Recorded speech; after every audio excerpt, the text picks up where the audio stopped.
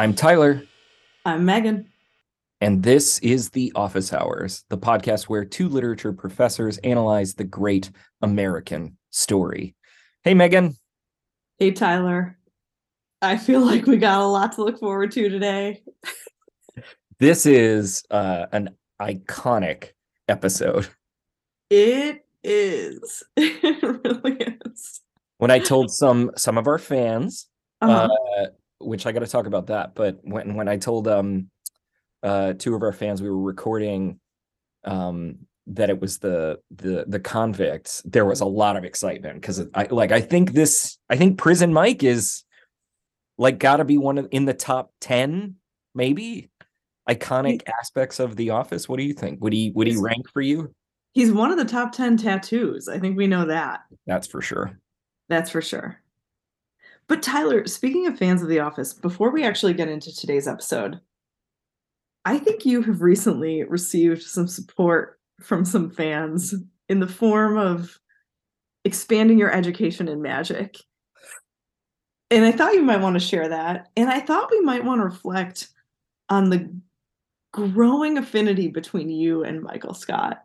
uh well, first, um Corey and Andy, who are like our super fans, and in fact, I have a message from Corey, Ooh, but I got together with them over the past weekend, or anyway, time is confusing me, but nonetheless, when I met up with them, they presented me with my very own Dundee and with a book about magic and specifically about forces, like ways to force in magic. And this recalls, prior to the Stanford furniture debate, which has become, I think, our most controversial discussion. Before for that, if sure. people, for longtime listeners, you'll recall that the previous sticky debate that we had was over the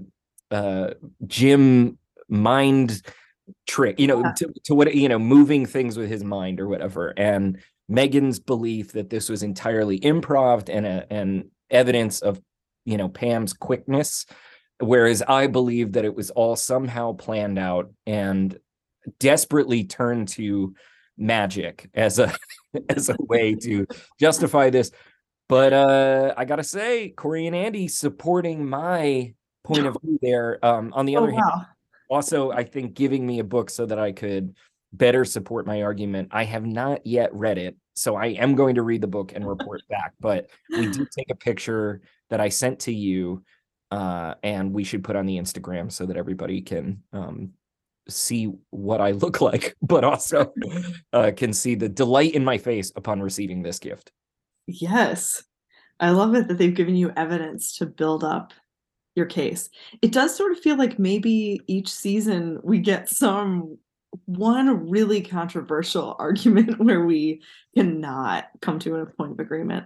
Won't let it go. Won't let it go. Well, the forces thing. So the forces thing in magic was the idea, right? Correct me if this is wrong, but that what a magician does is basically force people into the outcome that the Right. magician wants. Like they manipulate their mind in some way that gets them to the desired outcome. Right. I mean, I buy that. Well, no, to be clear, I don't buy that Jim successfully does that because I think it takes more extensive study than Jim has put in for this prank. So I'm still not conceding on that, but I think that is really, really interesting. And I am always willing to believe that I am being psychologically manipulated at a deep level. uh I think the forces would work on me spectacularly.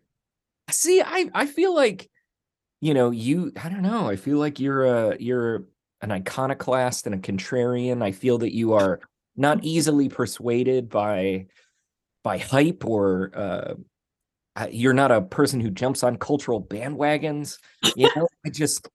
I feel like I'm like always about a heartbeat away from joining a cult, and I feel like you are clear-eyed Yeah.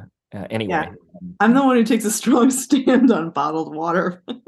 which a topic that we're going to come back to momentarily. Okay. Ooh, Um, right. so do you have anything? Do you want to head over to one of our, somewhere in the office? Let's head over to accounting. Mm, Tyler, do you have any revisions and regrets this week? don't. Do you? Tyler, I regret nothing. I listened back to our podcast. I really thought I was going to regret suggesting that Toby might not be doing 10-minute miles in his Mm, race that I think was a 10K minimum, which is mm, a 6.2 mile run. I mm, thought I was going to feel bad about that. And like it was just based on my own insecurity about my running pace or something.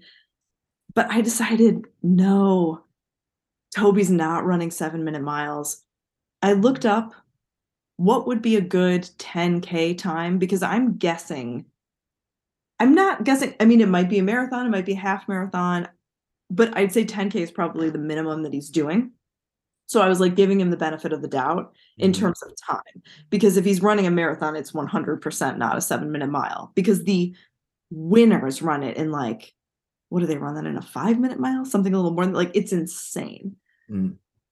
But I did a little bit of research. To be clear, this was really surface level research. I found one source did not vet its credibility at all. And I did not consult any other sources, but this is marathonhandbook.com. And my question was, what's a good 10K time? They say a good 10K time is 49:43, according to our data set, which calculates race finish times by age and ability. This number is based on the average 10K time across all ages and genders worldwide. A 10K time under 50 minutes averages about an 8-minute mile. Oh, So I can see Toby doing an 8-minute mile. I don't see him doing a 7, and so I'm sticking with it. wow. That's a bold stance. That's a bold stance. I kind of felt a little bit like, when Pam says about Carol, well, at least I didn't dress as a slutty cheerleader. I feel like I'm kind of making that same move and being like, well, at least I didn't pretend that I ran it in 7-minute miles, Hmm. but I am still sticking with it. Are you persuaded by the idea that the reason if he's inflating it, as you're arguing, is he doing it to impress Pam, or do you think he's just doing it as like a Yeah, I think general, I think I'm persuaded that he wants to impress Pam. Hmm. Well, let's head over to Pam's corner. Let's Uh, head over. is that what we call it, Pam's corner? Because it's like, is it a corner? Receptionist desk Receptionist desk. or Pam's corner, both. Okay. Um, well, I'm thrilled to say we have an email that's Okay. come through, and this is from the aforementioned Corey, who, Okay. if for longtime listeners, anytime I'm ever saying like, oh, we need like a podcast archivist or like historian, I'm always basically referencing Corey, who has, I believe, listened to every episode of the podcast and remembers the things that we've said and reminds me frequently Come for like, us. oh, yeah, you guys talked about that like over here, like, oh, and anyway, I'm like so honored and mortified that she listens. And but she has written in, so are you ready? I am ready. All right. Also, being And honored and mortified. I think that's a perfect combination of word choices for this. Yeah. that's how I feel. I'm gonna come back to that, but okay, here we go, and I'll maybe stop me whenever you want to provide Okay. comments. So Okay. hello, Tyler and Megan. And the email is called Stray Observations. This is Corey, longtime listener, first time writer. To start off, I just want to tell you both how much joy your podcast brings me. I often have I know, right? I'm so touched by that. Yes. I often have a lot of thoughts while listening to the pod, but because I listen while driving or running, I never have the chance to write them down. This week, though, a few things you said really stood out to me, so I was able to retain my thoughts and jot them down as Hmm. soon as I returned from my run. Okay, here goes. Point number one. Having established that I have some familiarity with running, I want to defend Toby. It is entirely plausible that he ran 7-minute miles in a race. If you were running a 5K, 7-minute miles would probably put Toby in the first quarter of finishers of a race. But he'd still be pretty far behind the winners, who are probably running their 5Ks at paces closer to 5 minutes and 30 seconds or 5:45. Toby looks like the kind of dude who can work in an office all week and then go out for a 50 plus mile week or go out for 50 plus mile weekend bike rides. So I bet he has the cardio fitness to pull off 7-minute miles. Do you want to respond to this part of the email? Oh, I do. And I got to tell you in my calculations that I hadn't factored in a 5K as an option, which for our American listeners who don't work with kilometers, that's a 3.1 miles. Oh, I'm so ignorant about all of this that I'm just trying not to say anything. Because I don't. Maybe you can offer conversions into mongoose and snake speed here. But 3.1. I mean, I may be taking baggage from being not that fast. And part of this might be feeling personally sad about being a slower runner than Toby, which opens up all kinds of problems in myself. What is it about me that needs to be better than Toby at running? I'm the Dwight in this scenario. Oh my God, I'm Dwight. You've become what you hate. I can't just let Toby have this. And I mean, you previewed at the beginning of the episode that like my relationship with Michael Scott is changing. Does this change your relationship with Dwight? I'm I'm concerned about this. I will say, based on, again, this one article that I've consulted, and this is with the 10K as the distance that I am estimating this race to be, that a male elite runner should be able to run a 10K in under 38 minutes. That means it's just over 6-minute miles. If the elite runner, and I don't know how elite is here, because the super elite, like the best runners in the world, are definitely more like 5 minutes, and probably a little less for a 10K.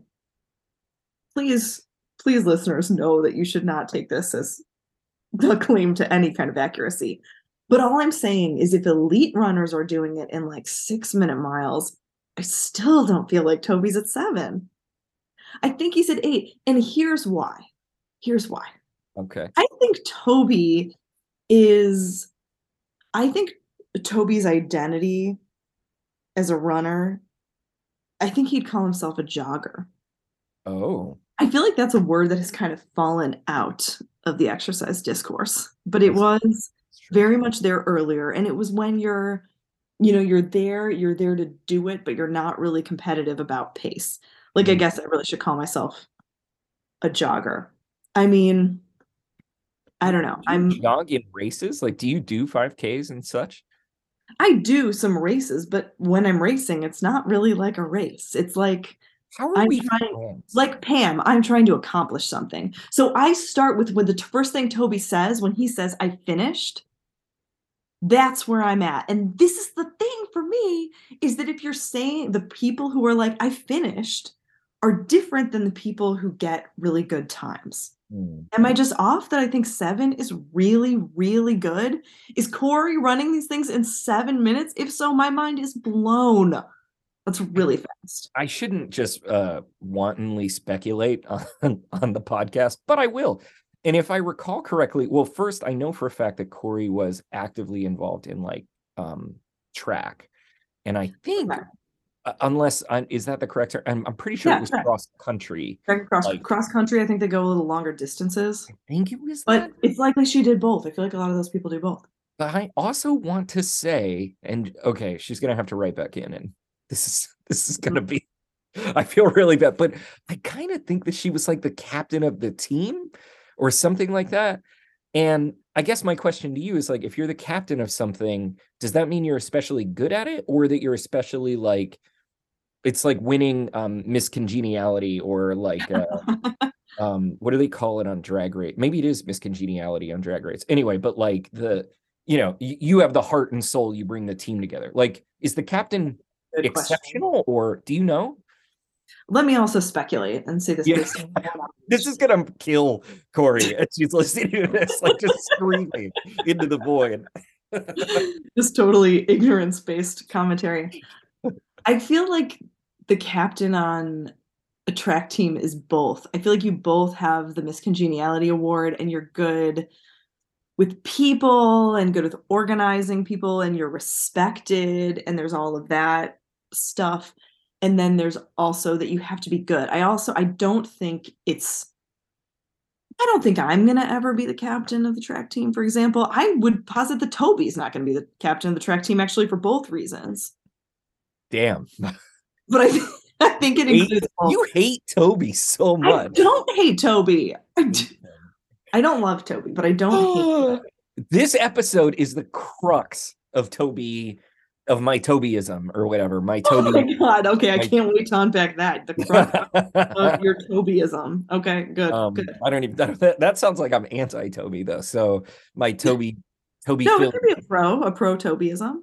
My Tobyphilia. Anyway, Tobyphilia, yeah.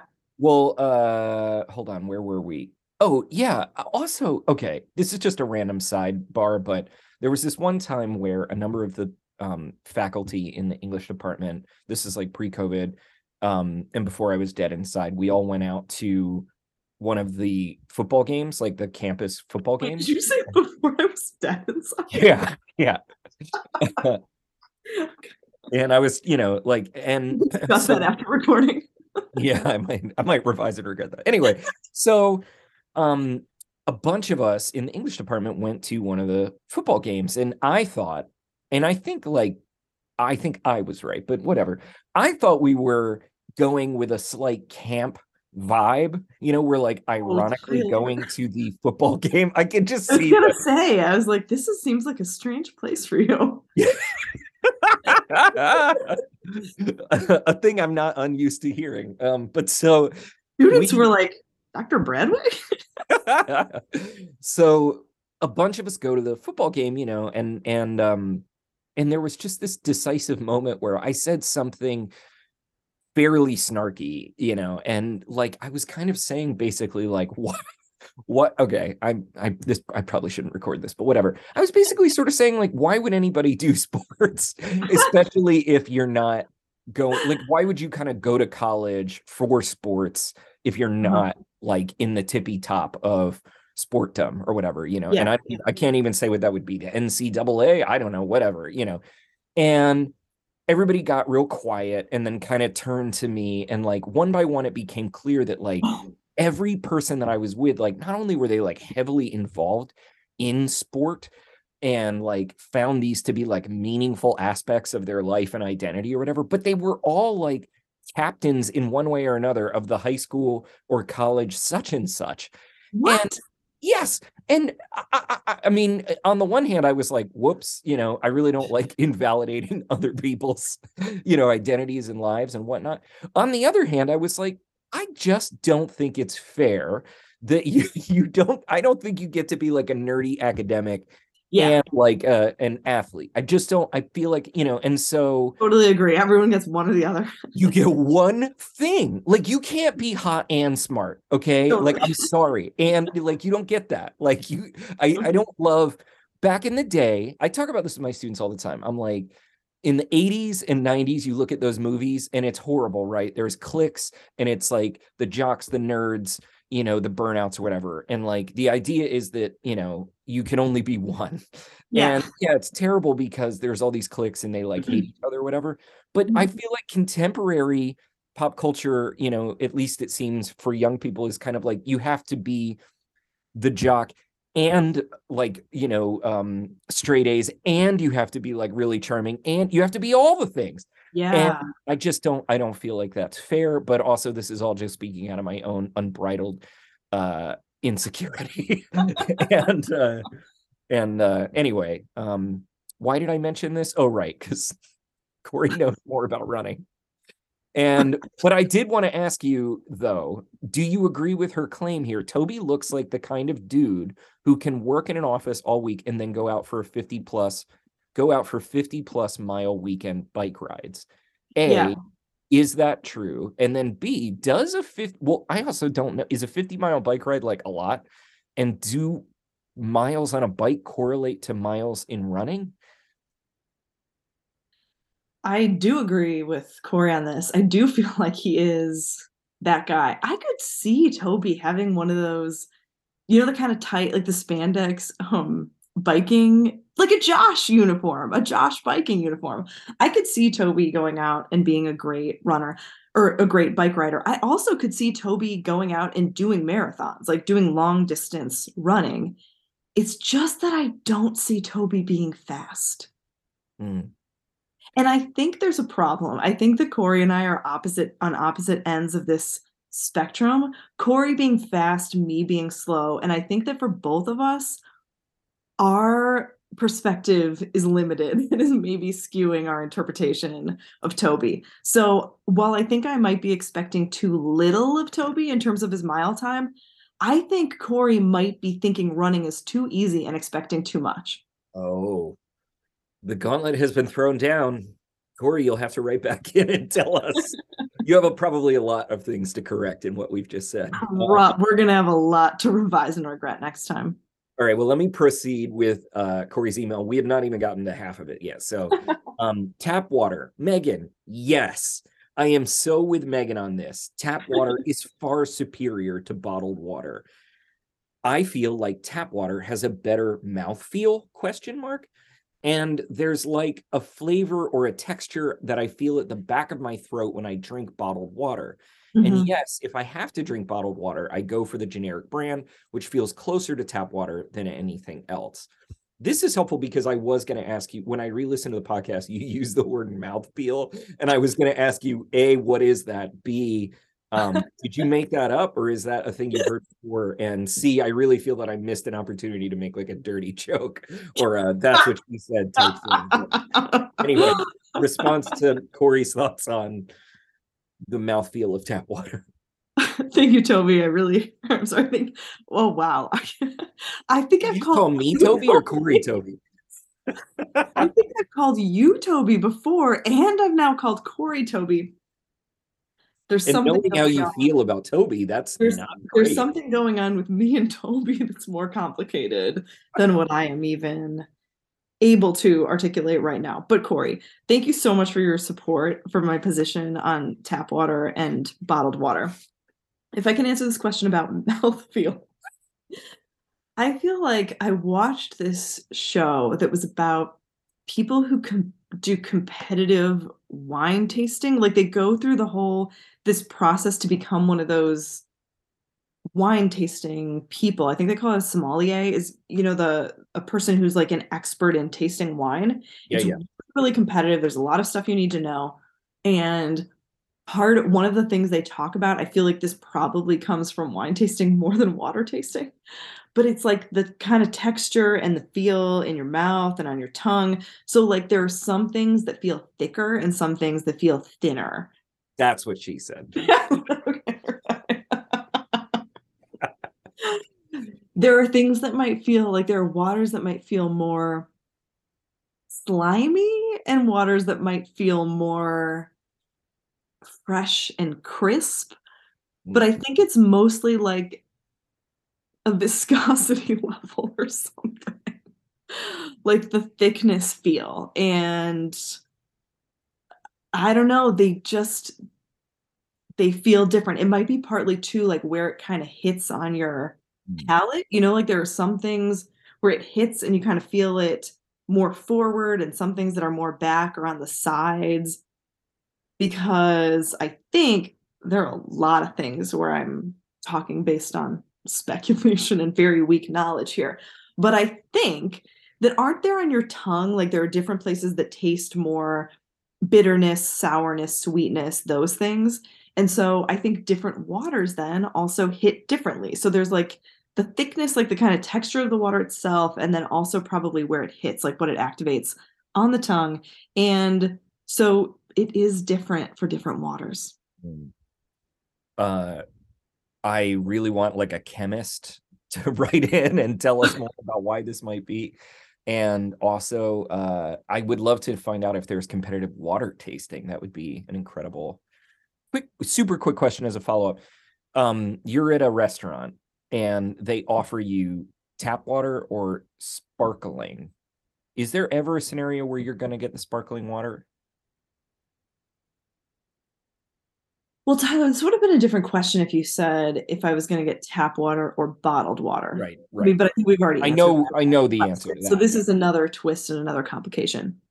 Yeah, That's what I bring to the pod, I like sparkling water. I like sparkling water. as I do I. didn't always. I think that's grown on me in recent years, but I consider sparkling water, especially, sometimes when they've got it in that kind of bigger bottle and they pour it out into a glass. I Love like that. that. I find Love that that. more pleasant than when it's in the can. I drink it in a can at home, but um yeah, so I do like sparkling water, and that's where, I'm willing to waste a can drinking a sparkling water, but I am not willing to open a bottle for a flat, boring bottled water. I love it. What's your take on sparkling water? I love it. Oh, so very much. And if I could exclusively drink sparkling water, but I definitely for a while thought like, oh, you can't pay for water. That would Yeah, be, yeah. I can't order the sparkling. So whenever it occurs, like whenever, like which is not very frequently for me, but whenever sparkling is available, we're like, let's do it. Let's live this fantasy, you Yeah. know. I'm always really delighted by it. And I love me a Perrier. Is that how you say it? I love those, anyway, I love all kinds of seltzer. Yeah, I'm a big Yeah. fan. I think it Um, makes me feel, I don't know about you, but as an American, I think it makes me feel very European to drink yes. sparkling water when they pour, like not when it's in the can, but if they pour it into a glass, it's like this is classy. So classy. Okay, so moving forward with Corey's email, next bullet point. Okay, you all listed a bunch of reasons you disliked Jim in this episode, and I want to add one more. I actually despised him during the stick of gum moment. The whole Hmm. scene didn't strike me as sweet or intimate. It reminded me of douchey boys in high school whose approach to flirting with girls was basically low-key exploitation. These boys had sex appeal and or social capital, and they just sort of assumed that this social capital slash sex appeal meant that girls would want proximity to them, even if that proximity came in the form of loaning the boy a pencil or giving him a stick of gum. I think Hmm. this technique often works for these kinds of boys. Girls hand over the stick of gum or the sheet of loose leaf paper, not only because that's how girls are socialized, but also because the brutal hierarchy of high school can make kids desperate to be in relationship with popular kids, even if that relationship is fleeting. Hmm. Anyway, I think Jim is a 20 something with cool boy syndrome who uses the same flirtation tactics that he grew up using, and it's not cute. It's obnoxious, and I want better for Karen. Wow. I do like this reading.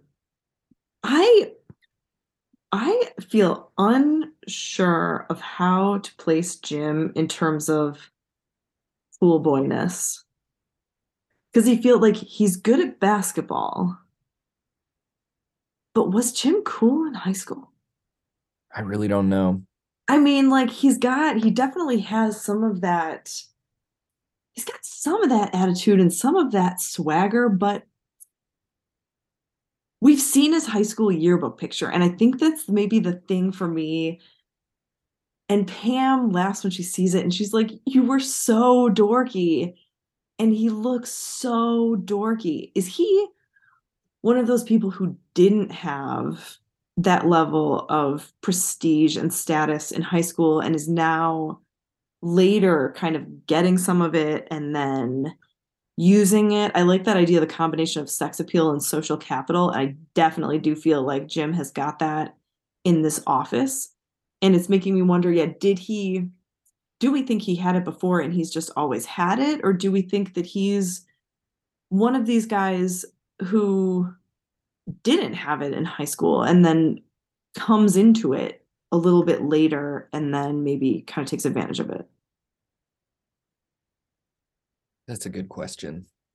I kind of picture him as the like nice popular guy who's friend kind of quote unquote friends with everybody, but like not the most popular person, but like, do you know what I mean? Like that kind of guy who's like, you know, yeah, like kind of can hang with the popular kids, but isn't at the center and then is friends with other people. Cause like I think of the way Jim is like friendly with Kevin, for example, as Yeah, yeah. a replaying of that kind of thing. Um, Mhm. but the point about his yearbook picture is interesting because I don't know. I mean, I feel like we have this kind of cultural narrative in which everybody was nerdy in high school or something. If anybody Mhm. pulls out their yearbook, the cringe is like, oh my God, look at how you dressed or whatever. And there's something difficult about reading out of that, like what Mhm. you were in context. But I don't know. I do like Corey's reading though, because I have, as you know, Mhm. frequently hated Jim. And so this Yes, supports my hatred of him. Also, I love Corey's writing here about the brutal hierarchy of high school and the yes, I do kind of too.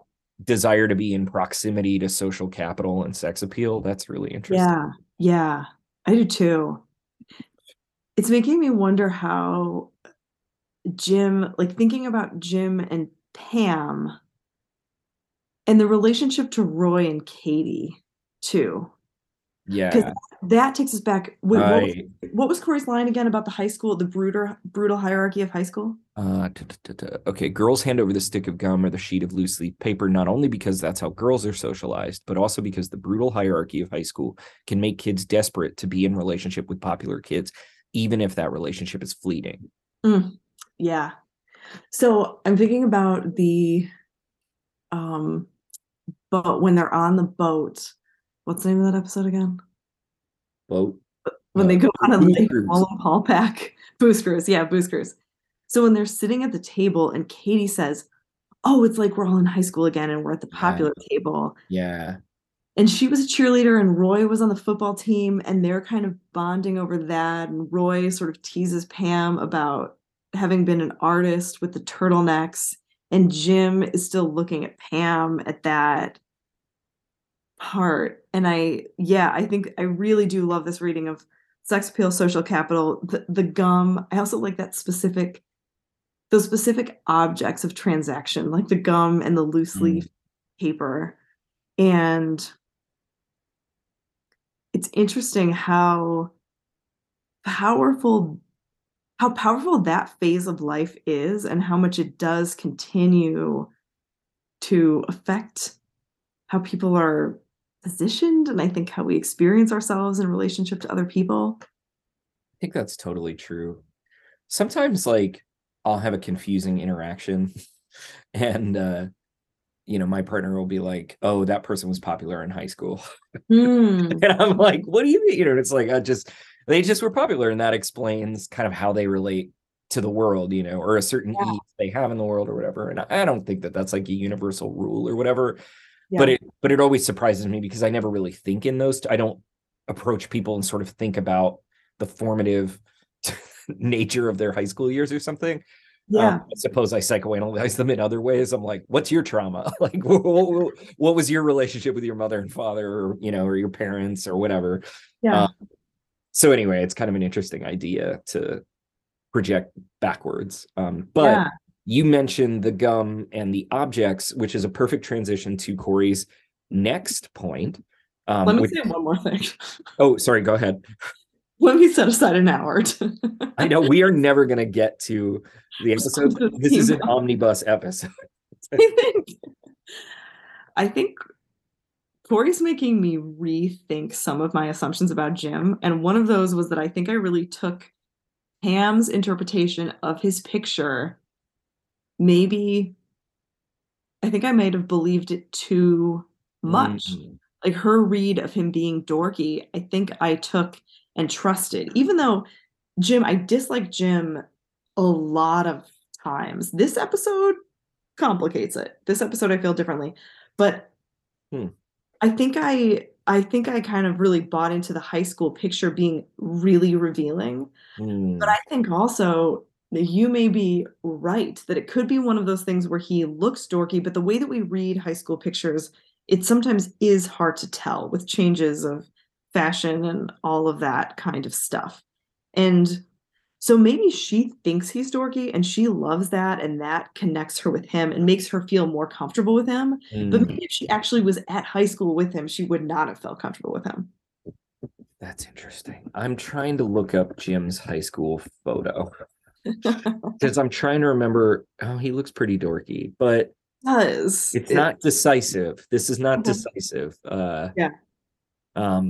But I was just gonna say, I can't remember what I was gonna say about that. What was the last point you were just saying? All I'm saying is I am open to Oh, yeah. rethinking my perspective on Jim's backstory. I just like your point. It slipped out of my brain for a second. I like your reading that what like Pam wants him to be dorky. I think that Yeah. she finds that charming, partly because that he's not like Roy in that way, and then also because she was. And it is interesting in that scene on Booze Cruise when Jim is like, no, you weren't, to what's her name? Who's his girlfriend at the time? Yes, a cheerleader. Like he's Yeah, disappointed to find out she was a cheerleader. right. And we could read that like a few different ways, but he Mhm. definitely wants to inhabit that Pam's reading, whether that is or is not the truth. It'll be interesting if we find, do we ever meet Jim's parents? Do we It's meet his high school some friend? stuff about them. And compared, like I'm remembering some of our discussions about Michael and the vulnerabilities in Michael, and when my feelings about Roy change, like when Roy Yeah. becomes vulnerable and hurt, like what is Jim's vulnerability? Does he have it? I don't know that he does. But Maybe. also like this is partly why I'm not loving Jim's plot. It's like I know that we're supposed to root for him getting back together with Pam to some degree, although, I don't know.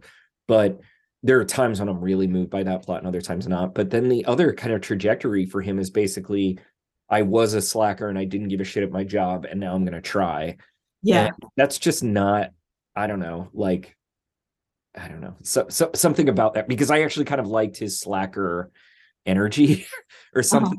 But that's a different category though. Like you got your nerds and jocks, but the slacker is something else. And I don't know that he's really that either. So Yeah.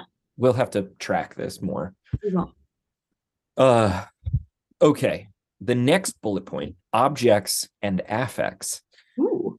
This comment is probably going to need to be better fleshed out at some later date. Okay, pause. I'm really looking forward to that. And I hope that it is in a follow up email to us, but nonetheless, back to the email. But your podcast has made me think a lot about actor network theory because you both draw attention to the way objects function as actors in the assemblage of the office. Like Hmm. pretzels make certain things happen on pretzel day, which was that was definitely like a big argument when I Hmm. re-listened to that episode. I was like, yeah, Megan really is a believer in the object of the pretzel. Okay, the vertical lines and color of the varnished wood in the Stamford branch do something to us as viewers, even if we can't agree on what they do. Hmm. In the stick of gum example above, the stick of gum makes certain kinds of relationships possible, and the ritual of asking for a piece of gum instantiates specific relational roles. Again, this needs to be more fleshed out, but I love that your podcast has drawn such clear attention to the role of objects in the text and in the assemblage of viewer text context. Hmm. I found that very exciting. And Wow. I mean, Very exciting. I was like, cool. Yeah, we're doing some, yeah, we're smart. Yeah, I feel like that was a generous It's reading. a very generous reading of us.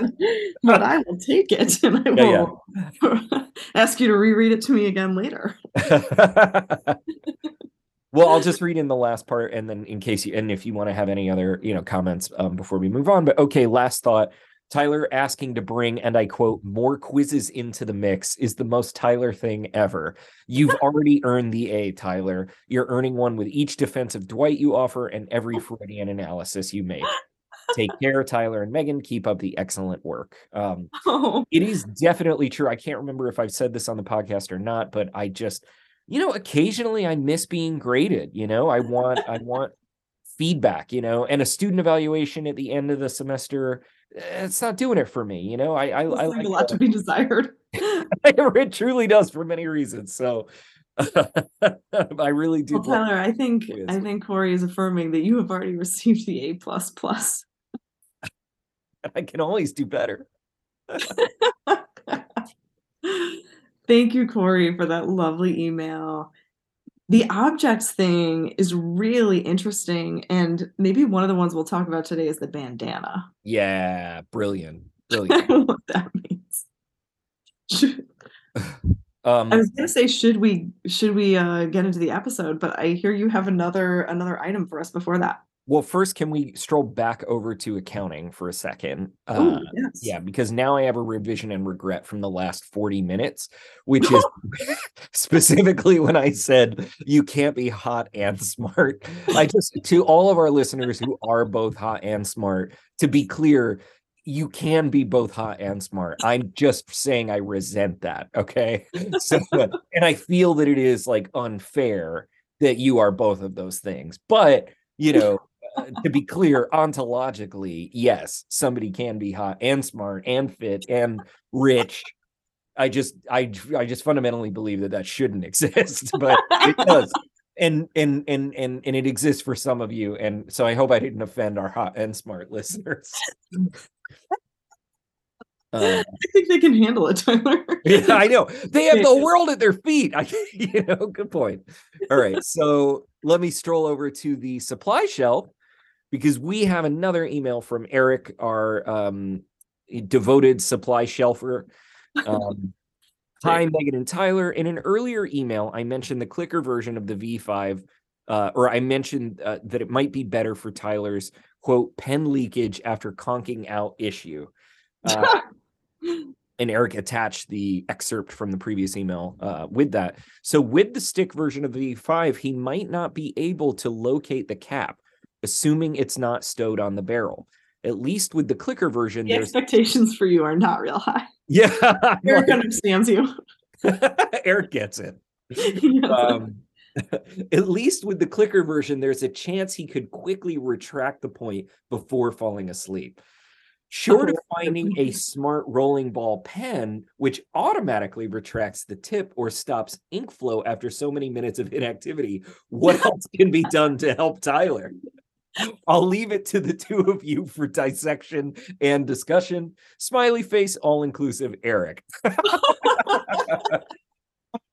I like the idea of a smart rolling ball pen, which automatically retracts the tip or stops ink flow after so many minutes of inactivity. That seems helpful. At the same time, I have to say, I bought, you know how like you search for jeans and it's really hard to find a pair that you fucking love and they fit right, you feel confident in. I found a pair not too long ago, and they're kind of a gray pant and a lightish gray, and I love them. I'm like want to wear them every day. And yesterday I put them on and noticed that there is a small thin blue line of ink on them already. And I was like, God damn it, what the hell? And I wasn't even asleep. So it was a brushing of the pen must have done it. I don't know. And so truly, perhaps nothing can be done to help me, Eric. I don't know. Tyler, wow. Well, a couple of things. I do think you should buy several pairs of those pants. I think, when you find something that works and something you love and that you know you're going to get ink on, you just need to make an investment and stock up a little bit. This pen, can you read me again the question? Oh, hold on. Yeah. I'm going to reopen. I wanted to get the wording right on this. Okay. All right. Here it is. Short of finding a smart rolling ball pen, which retracts the tip or stops ink flow after so many minutes of inactivity, what else can be done to help Tyler? I'll leave it to the two of you for dissection and discussion. Okay. This is a good question. I like that idea of a pen that builds in minutes of inactivity. It's like, on some websites where it's like, are you still there? Yeah. Is it, this is going to sound condescending. Is it, Tyler, that you just need to go back to what is it called? Is it what is this kind of pen? That's like the more basic pen that does Like not, just a stick bic.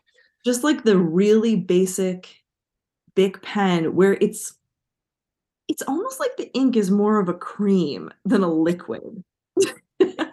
I've never thought about it in that way before, but do you know what I mean? So I if do.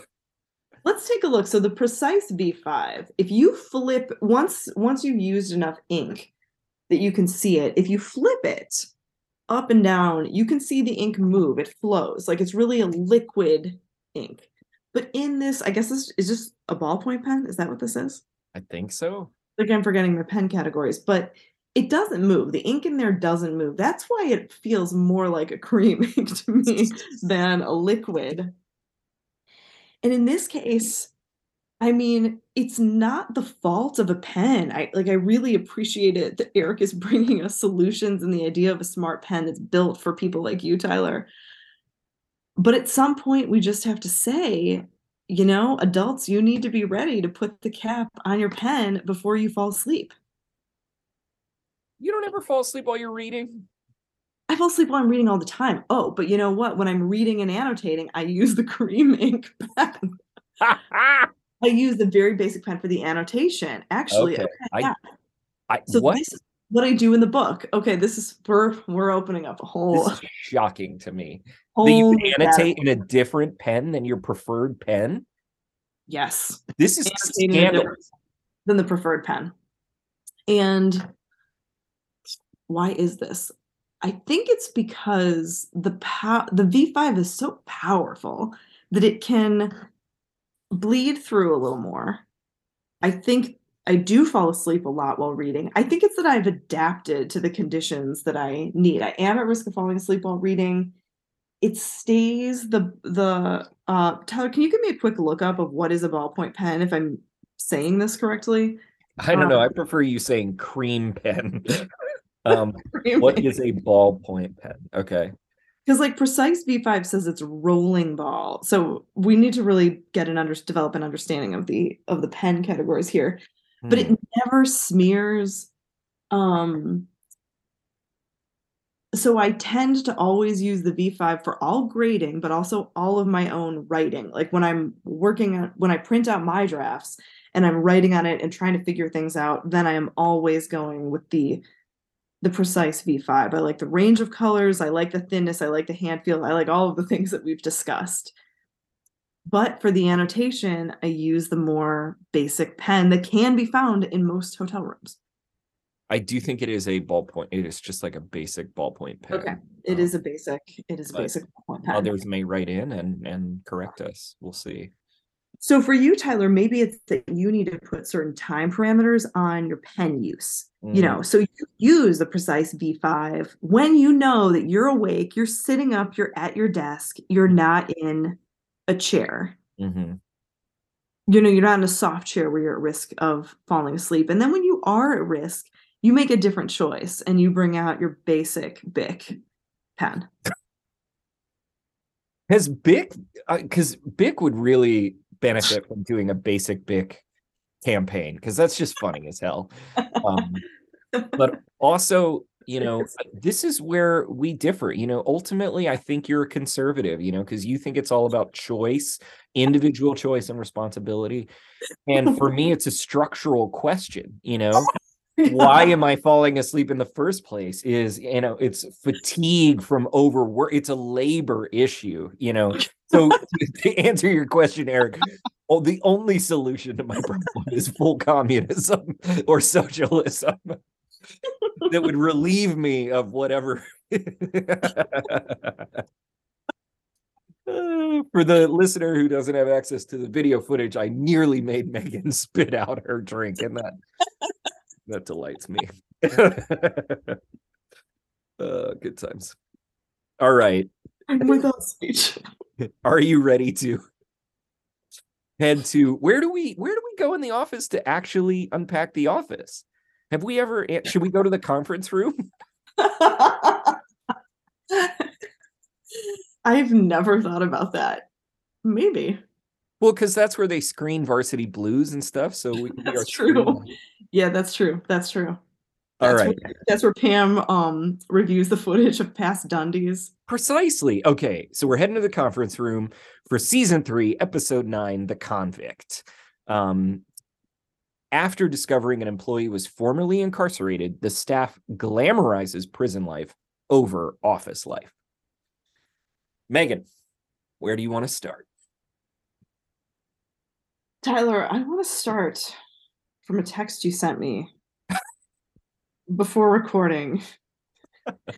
It was when you said, I don't even know where to begin with this episode. It's insane. It truly is. Could you elaborate a little bit on that take? Uh, yeah, I mean, I get it's just so it's so wacky and batshit from the beginning of the opening with Michael like wanting to hold the baby supposedly and then going under the desk to do a version of Look Who's Talking, to Jim like pranking Pam with Andy and Andy being full on insane, to like the entire plot in which Michael ends up locking everybody in the office. And then the biggest twist of all is that he listens to Toby. I was just like, this is zany as hell. And it is, like, and I was also like, I don't even know how to unpack the office life versus prison life parallels that are being drawn. Like, there's so much to say. So I guess I was just overwhelmed by content, Mhm. but I have to say, just at the top, I think this is peak Office. I think it is funny. I Mhm. think it is it calls back to some of the stuff that we've really talked about a lot, like the Diversity Day episode, Mhm. which I feel like we got to do a rewatch of that someday, because you've always gone back to it as like a foundational character moment. And this episode has me convinced that it truly is, because it's the only thing that really explains Michael's about face, in which he is essentially in this episode kind of like a well-intentioned like liberal who is like more racist for trying to not be racist or something like that. Anyway, so Is Mr. Brown the most influential character in this show? holy shit, that would be amazing. That would be amazing. So yeah, I guess that's what I meant. I was just like, this is crazy and there's too much to talk about. And that was before I knew we were going to spend an hour talking about the incredible emails we received. Yeah. Yeah. I think this one is going to take us some time. But do you like this? Because sometimes you don't love zany. Yeah. Yeah. I I think I have mixed feelings about this episode. I don't love Prison Mike. What? I mean, What? Prison Mike Is is a lot to take, but I do like this episode and find it fascinating. And but you this didn't say one, funny. You don't find it funny. oh no, I do find it funny. Okay, I do okay. find it funny. I just think I don't know, Prison Mike is a little painful.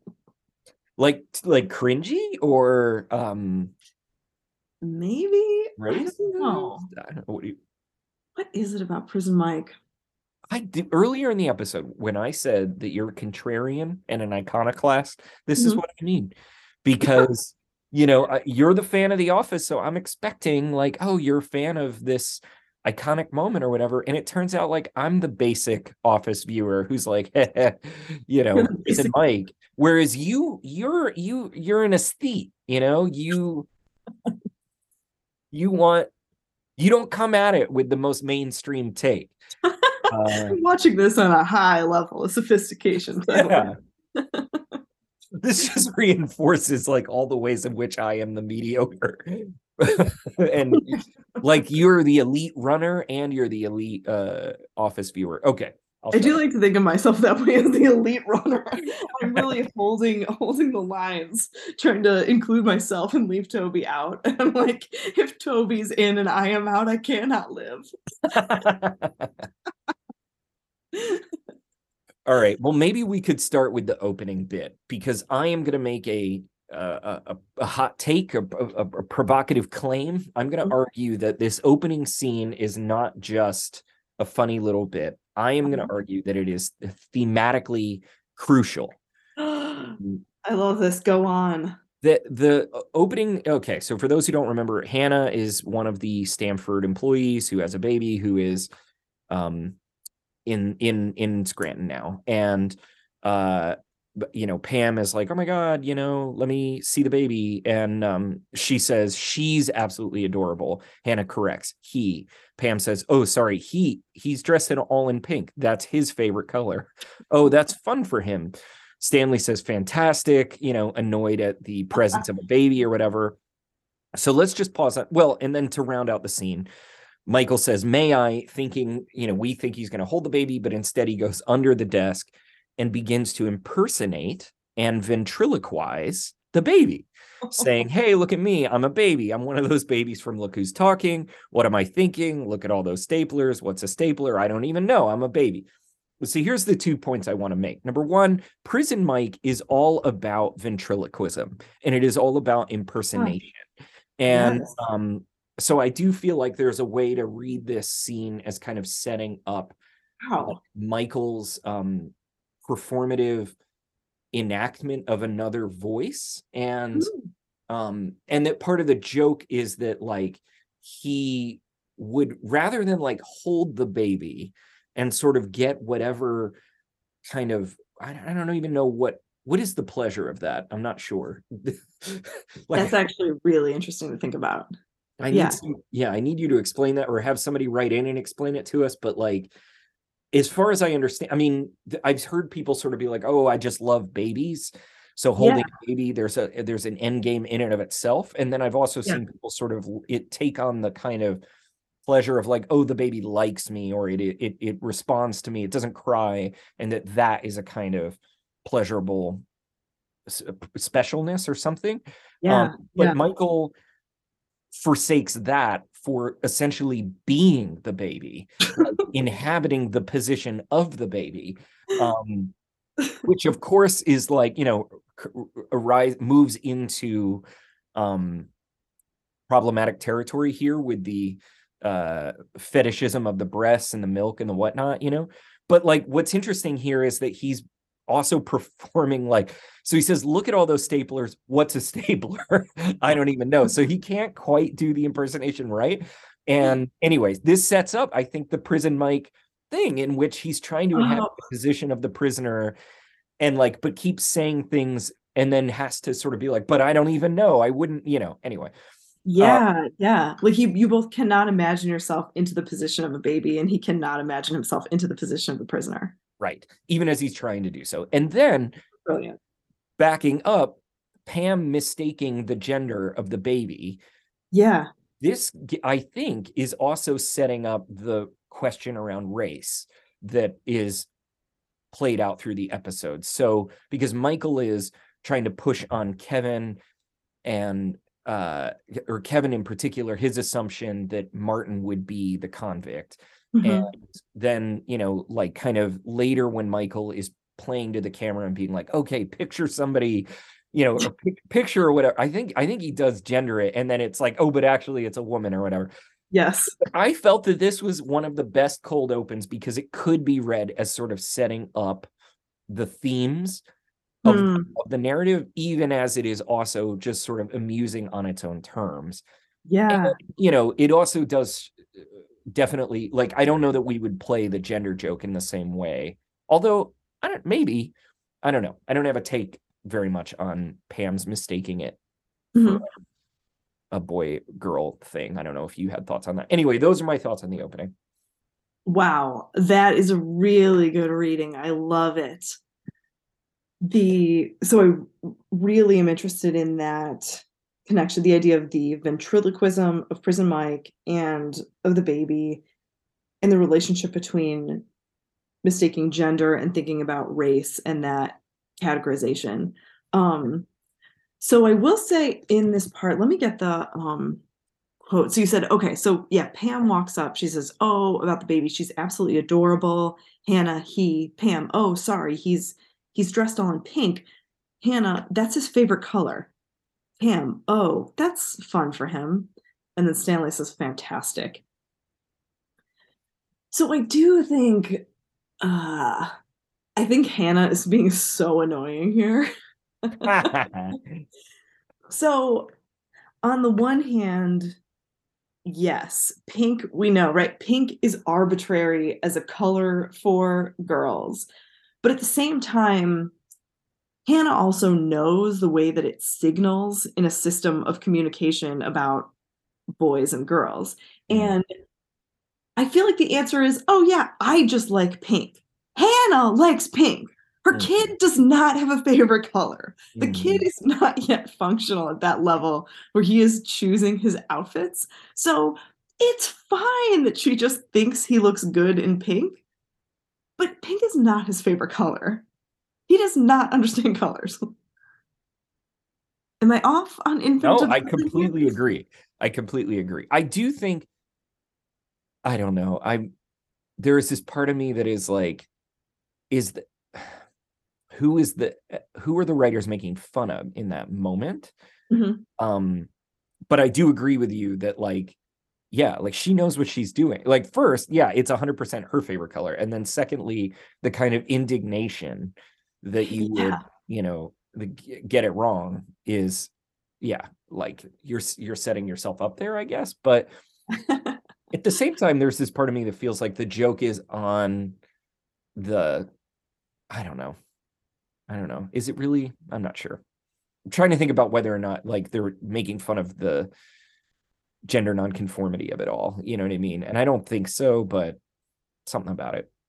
Yeah. I Well, think it's same because I know this episode is written by Ricky Gervais and we never bring with, in external knowledge. And I'm a little skeptical of Ricky Gervais's like politics. So I think that I'm like reading into that, but that's neither here nor there. oh, interesting. I know nothing about Ricky Gervais outside of this, basically, and Well, another show, but we'll leave him for now. leave him aside. Okay. But Hannah does seem, I mean, I don't know. Hannah's a character that doesn't really exist. Like we don't really know much about her, right? Like, and I did feel kind of bad for her. Like she's nursing in the last episode, but there's nowhere really for her to go to nurse, right? Like, I don't know. But you're not sympathetic to her because you hate women, or I definitely hate this woman, that's for sure. She's so unlikable. It's sort of one of those things where you can kind of take this stand, like, oh, well, like, I'm not going to raise my baby in that way where pink is just for girls, and still manage to just be an asshole about it. yeah. I agree with that. I do agree with that because I Because do, it's still imposing on him. It's still like acting, it's still acting like this thing is his choice when it's not his choice at all. And just like when you're the adult and the parent, you make some choices and you can choose pink or blue or yellow or whatever. Um, but it's not that kid's favorite color. yeah. Oh, it's so interesting that that's the part that bothers you. I think I'm even more irked by the like as if Pam should know like Yeah, gender yeah, of your right. baby or whatever. I feel that way like in general when people are kind of like, well, obviously it's this, and it's like, okay, Yeah, yeah, why should definitely. I, and if I made an incorrect assumption, it is not like inherently because I'm a bad person or something. It's because, Yes. whatever the social signals, I guess. But Yeah. Yeah. did you have thoughts on Michael's look who's talking moment? It's so gross. Yeah. Yeah, it is. And recalls Creed like taking creep shots, right? Of Yeah, yeah, her it does. breasts. It does. This will come up later when Pam is breastfeeding and Kevin makes a big deal out of it. There's a lot of interest in breastfeeding among the men in the office. Is that in this episode? No, that's No, in. no, it's much Okay. later. Yeah, yeah, it's Okay. it's Okay. it's a little look ahead, way down the road. Um, then we find out that Jim and Karen are dating, but they're not open about it yet. And Mhm. I was curious if you had thoughts on that or if you cared. so they're standing at the copier. Karen walks up. She says, "Hey." Jim says, "Hey." Karen asks, "Almost done?" Jim says, "Just about. Yep. Now." And then it goes into an interview, and Jim is explaining the situation. He says, "Yes, I've started to see Karen. It's very new and not really ready to talk about it openly yet, just because I think once the word gets out, it might affect the way people behave around us. I don't know, just not yet." And as I watched that part, I thought about how the editing affects the way that we interpret the things that they're saying, because then it goes and it looks at Pam and the way that Pam is watching them as they are at the copy machine. And you can just see in her face that she's having some feelings. She's noticing. As you look at the script, it's interesting because the words are just, "Hey, hey, almost done. Yep." Like there's so little there verbally, but Pam is watching it and noticing and feeling it. So I was interested in seeing the way that they put together the speech and the recording and what people are saying with the way that they film it during those interviews. Because sometimes they're just looking at the person, but then sometimes they're showing other things. And in looking at the way Pam is looking, it has, by including that shot, basically it has really connected Pam to what he's saying about the way that people will react. Have you ever, you don't have to answer this if you don't want to, but I'm curious if you've ever dated somebody that didn't want people to know you were dating or not No. know that you were dating yet. Mm-mm. I might I have too limited experience. What'd you say? I might have too limited experience. No, it's like a good thing to not have that Yeah. experience. But I've had at least two, I guess, relationships where, I had a gym situation where one person was kind of like, I don't want people to know yet. And then another person was like, I don't want certain people to know Mhm. indefinitely or whatever. And Yeah. I, that was a that was like a big red flag. Mhm. Like if somebody wants to compartmentalize their relationships in that way, there's something up. And so I really was like not happy about this with Jim. And it's so Yeah. clear that what he's saying is basically, I don't want Pam to know we're together yet. Mhm. But the question is sort of like, well, but wait, Pam does know, right? Like, doesn't Yeah, he she? told her he's seeing someone actually because he has not told other people in the office, but he has told Pam. Has he told Pam that it's Karen? He hasn't. He is not. I think she's just putting it together probably. So it's even worse, I think, in a way. Like, I don't know. Like, just be open and say, like, hey, look, I'm dating Karen. It's great to be back. I hope we can be friends. Here's Yeah. how I want to be friends. Or say, I'm ambivalent about being back because I was whatever. I realized that like being open doesn't make for a good story. So I get it. Uh-huh. But I just really I didn't love the way that he acts here. And it's like, I guess we should really psychoanalyze it or whatever. But he wants to sort of stay in the closet, as it were, with the office. Mhm. So they don't know about him and Karen. And then meanwhile, he wants to amp up Andy to mess with Pam. And Mhm. it is seems like this weird, like um kindergarten, like we have these narratives, these like messed up narratives about like young kids, and it's like, oh, the boy likes a girl because he's like being mean to her or whatever, or Yeah. teasing her. I don't know, you've heard this kind of Yeah, yeah.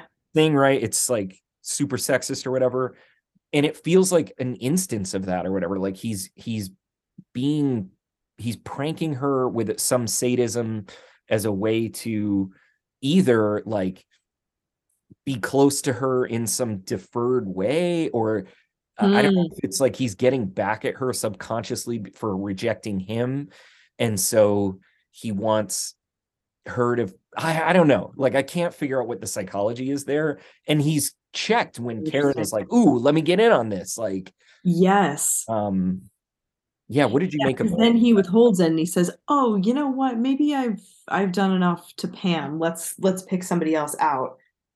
It reminded me of talking about the intimacy of pranking and like the connection that it Mm, builds between the two who are involved in it, kind of against the person who is being pranked, and hmm how much the closeness.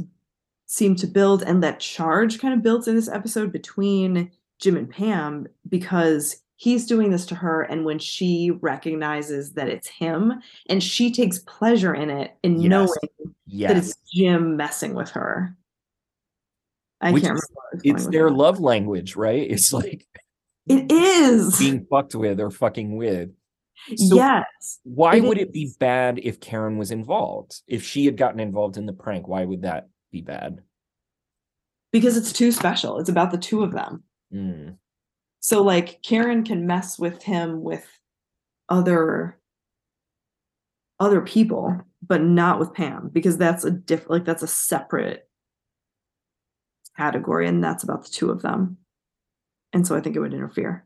I love your point about the recalling that idea of the intimacy of pranking, because that helps explain kind of like what's going on here. And it does make me just wonder how aware Jim is of his ambivalence. It Yeah. is really striking that Karen is into pranks. Like, Yeah. must be part of what attracts him to her or Yeah. her to him. Yeah. Yeah. But not enough. Not enough to get his interests away. I think he's crazy. I don't know. Not go all Karen just all in seems, on Karen. what'd you say? Not just go all in on Karen. Yeah. I Yeah. don't, Karen seems very whatever. I get it. I get it. We're supposed to have yeah. a will they, won't they, or whatever. But like, point to one bad thing about Karen. Like, Yeah. Karen's great. she's great and she knows what she wants and she's being clear with him. I don't know. Yeah. Um, but Yeah. I I feel do like, feel like Karen gets the short end of this stick. what did you make of Andy? Andy is so much to handle in this episode. So I guess the place it kind of starts with Andy is he calls Jim. So he's sitting at his desk and he calls Jim. And on the phone, he says, I am so horny. And Jim says, okay, I can't really help you with that. Andy, oh, I think you can, Big Tuna. Tell me about that Indian chick, Kelly. She seems pretty slutty, good for a good romp in the sack. Uh, Andy is sitting in the accounting corner. He's right next to Angela. He's talking a little bit quietly, but not that quietly. I kind of wanted to ask you about this and see what you thought about the way that Andy brings sex into the office and what it reveals about sexual dynamics in workplaces more generally, if that makes Mm, sense. oof.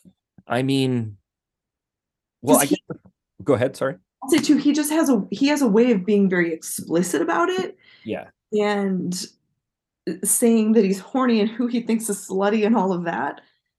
But I don't know. I also it's like I'm not sure that the dynamic that he's introducing is necessarily all that different than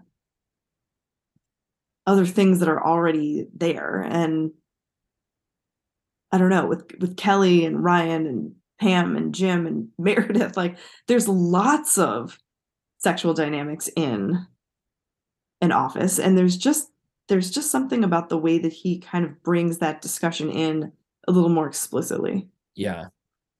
Yeah. I guess, I mean, on the one hand, I thought, ew, Andy is a creep and I really don't Yeah. like this character. And I don't know if I'm ever going to love this character. I don't know. Like we're going to have to think about it or talk, keep an open conversation about Andy. But this, I was like, oh, he's a real gross d-bag. And this felt to me at his most kind of frat boyish, although I have been starting to wonder whether I am misremembering. Was he in a fraternity or am I just thinking of him as a frat guy? I think I don't know for sure about the fraternity, but his big thing was the a cappella group, which was basically his fraternity, like basically functions in that way. Here Comes Trouble. Have we learned about Here Comes Trouble? Maybe we haven't. I don't know. Oh, damn. We Okay. might only know that he's gone to Cornell. Okay, I I know withhold that that part. information. I withhold that information. I'm Because like quickly Googling Andy Bernard uh, fraternity. that's the group. It doesn't, That's the group that he always talks about. Where because has he mentioned Broccoli Rob yet?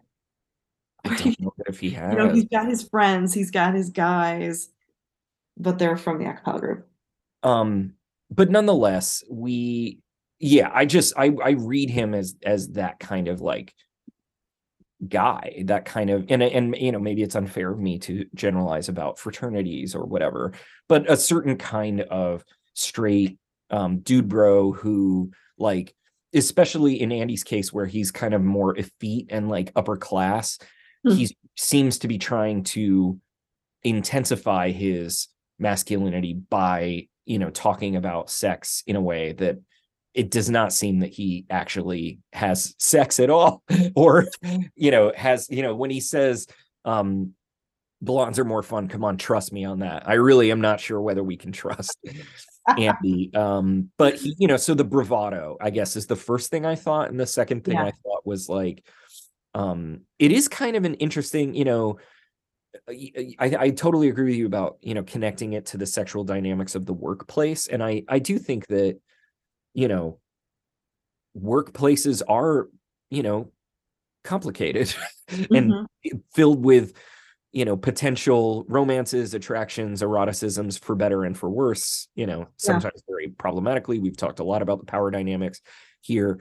Um, but at the same time, shows about workplaces kind of rely on these Yeah. Yeah. sexual So true. and romantic possibilities. Like, you sort of need them for the story. And so Mhm. it's interesting, in on the one hand, like, here's this guy who comes in and is like, all right, who am I going to sleep with or whatever.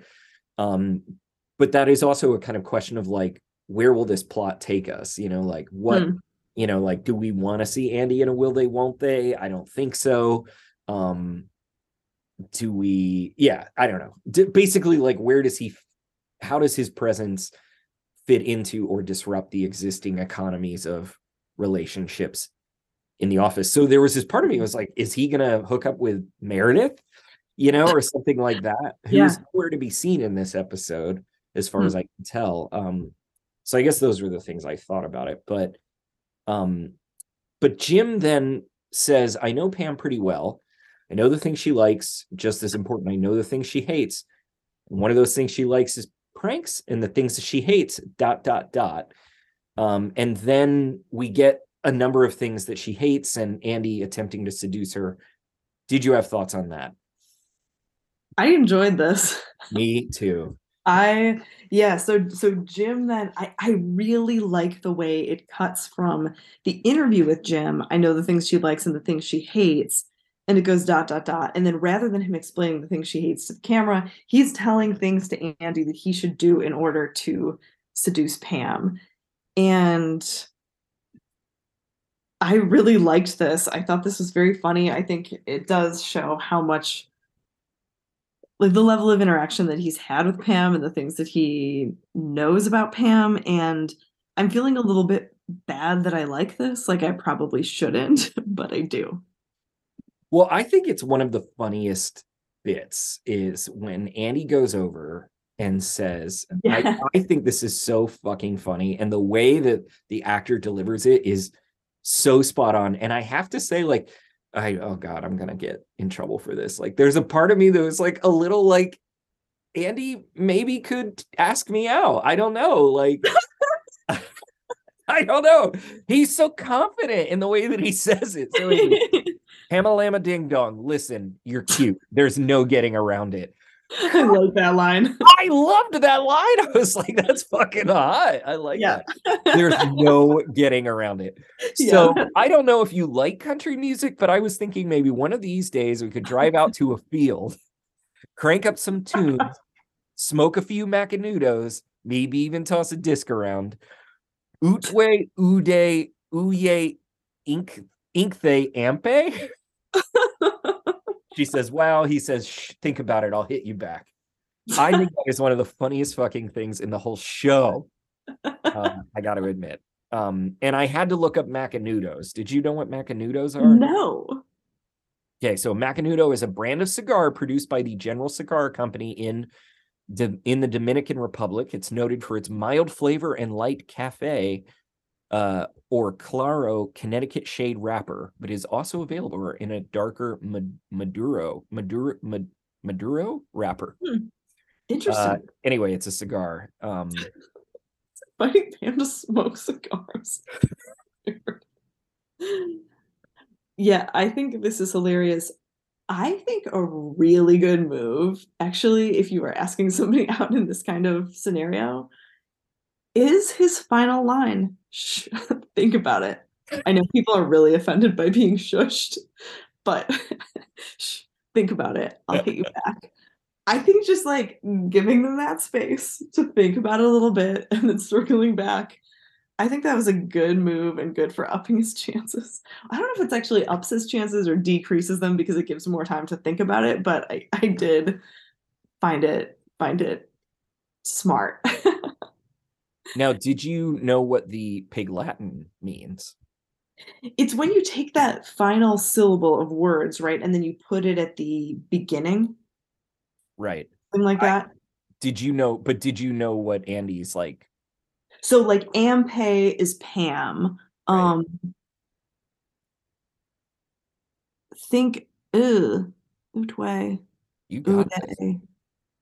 I had to Oh, Google it. You're so much wait a smarter. second. This is hard. Okay, so then the last one is Pam. You always add an what do what do you think, Pam? Yes. What do you think, Pam? All right. Hell yes. Um, I had to Google. I was like, what does this mean in Pig Latin? Okay. Now, at the risk of making our episode longer, Mhm. I don't care. This is going to be a longer episode Yep, because buckle up, people. because it's worth it for me. So I was Googling around like the Pig Latin, the Macanudos, and I was Googling basically like what are Macanudos, but like how would Jim know that Pam doesn't like them or something like that, Oh right? yeah.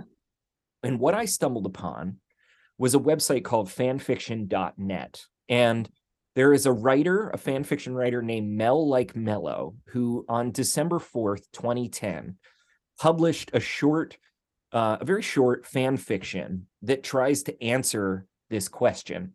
So Oh, wow, in Tyler. You yeah, took a dive. and I have to read it to you because I Okay. was like, oh my god. So they were saying I've rewatched some season 3 to get back in the show's groove, and I was struck by Jim's comment about Pam's dislikes. Um, so I decided to investigate all of Pam's alleged hates as Jim finds them out in Hmm. a like hypothetical fan fiction scene. Yeah. And I have your permission to read it to you. Yes, absolutely you do. All right. Well, the name of the uh, fan fiction piece is that Pig Latin thing. And so here we go. Oh, and did they say it takes place? Uh, I'm not sure where, if it says when. I'm not sure. It doesn't say exactly when it's set, but here we go.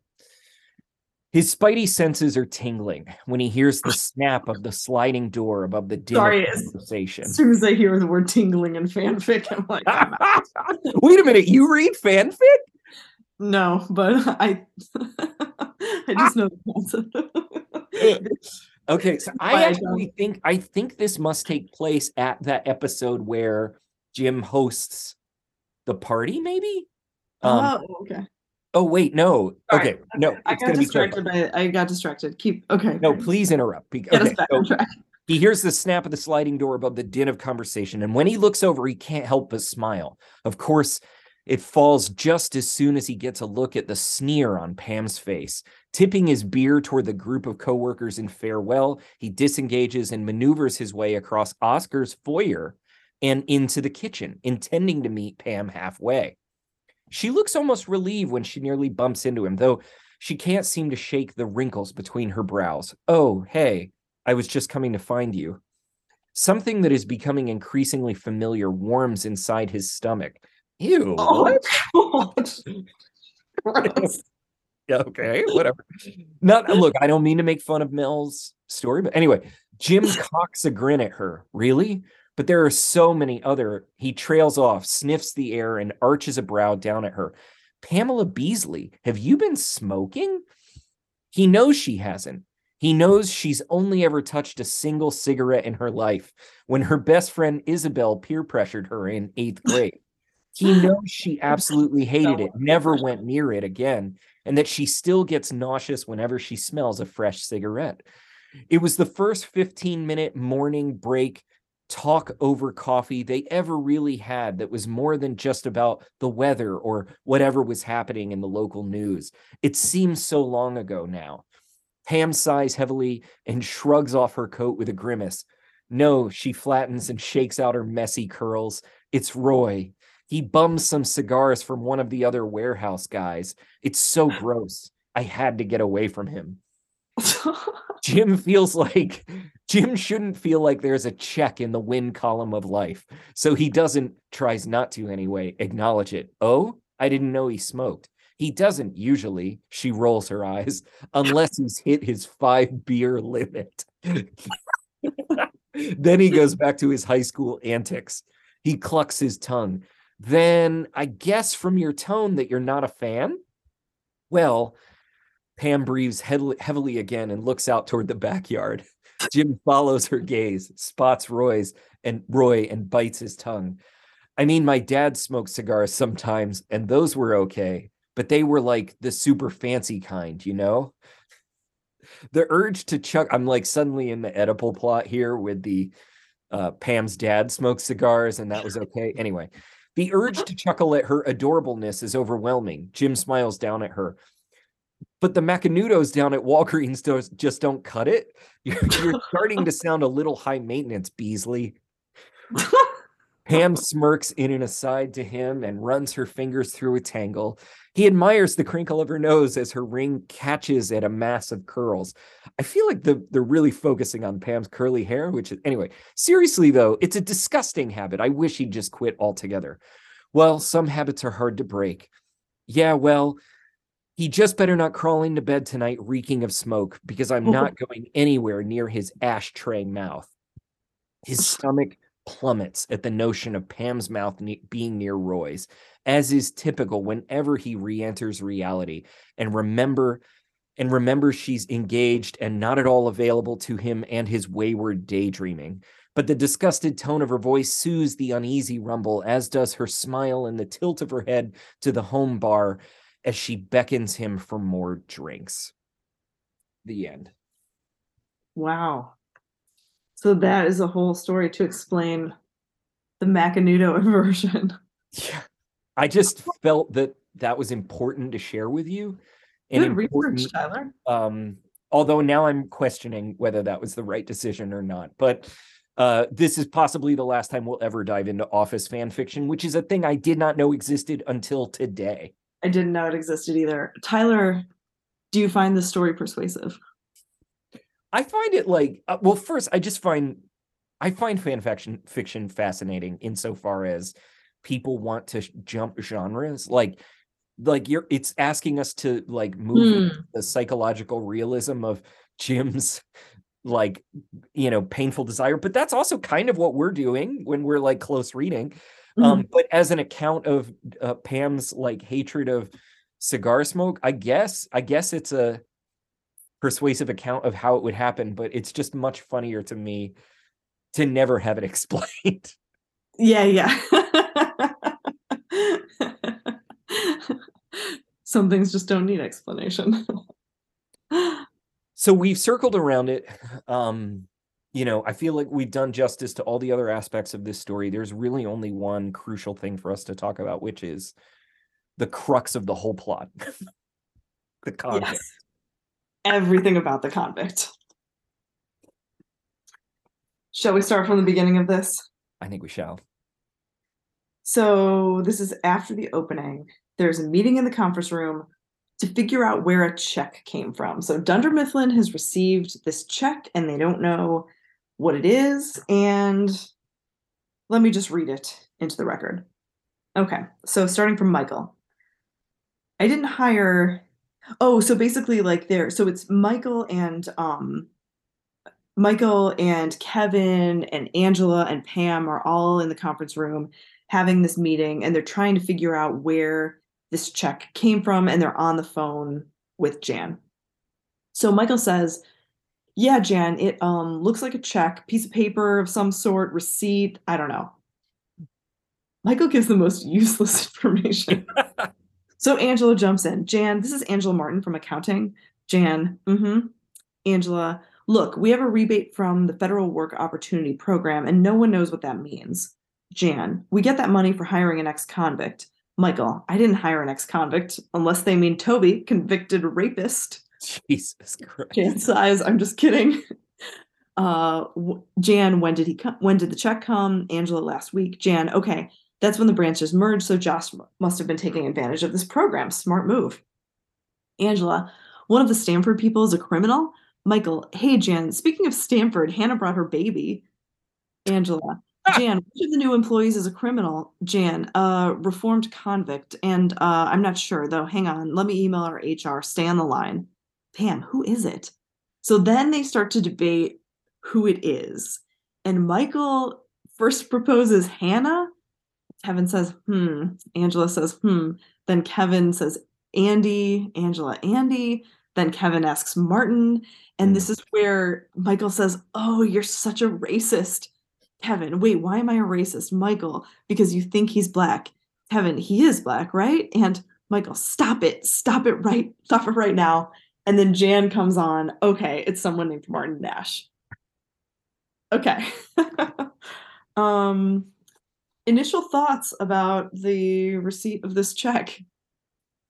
Well, I just, even in your reading of it, which is so great, it's just like Michael is really bad at it. It's not that he's bad at his job, he just doesn't care. He's more excited about the baby. Yeah. It's Angela who's like, we got to figure this out or whatever. And I just find that part hilarious. Yeah.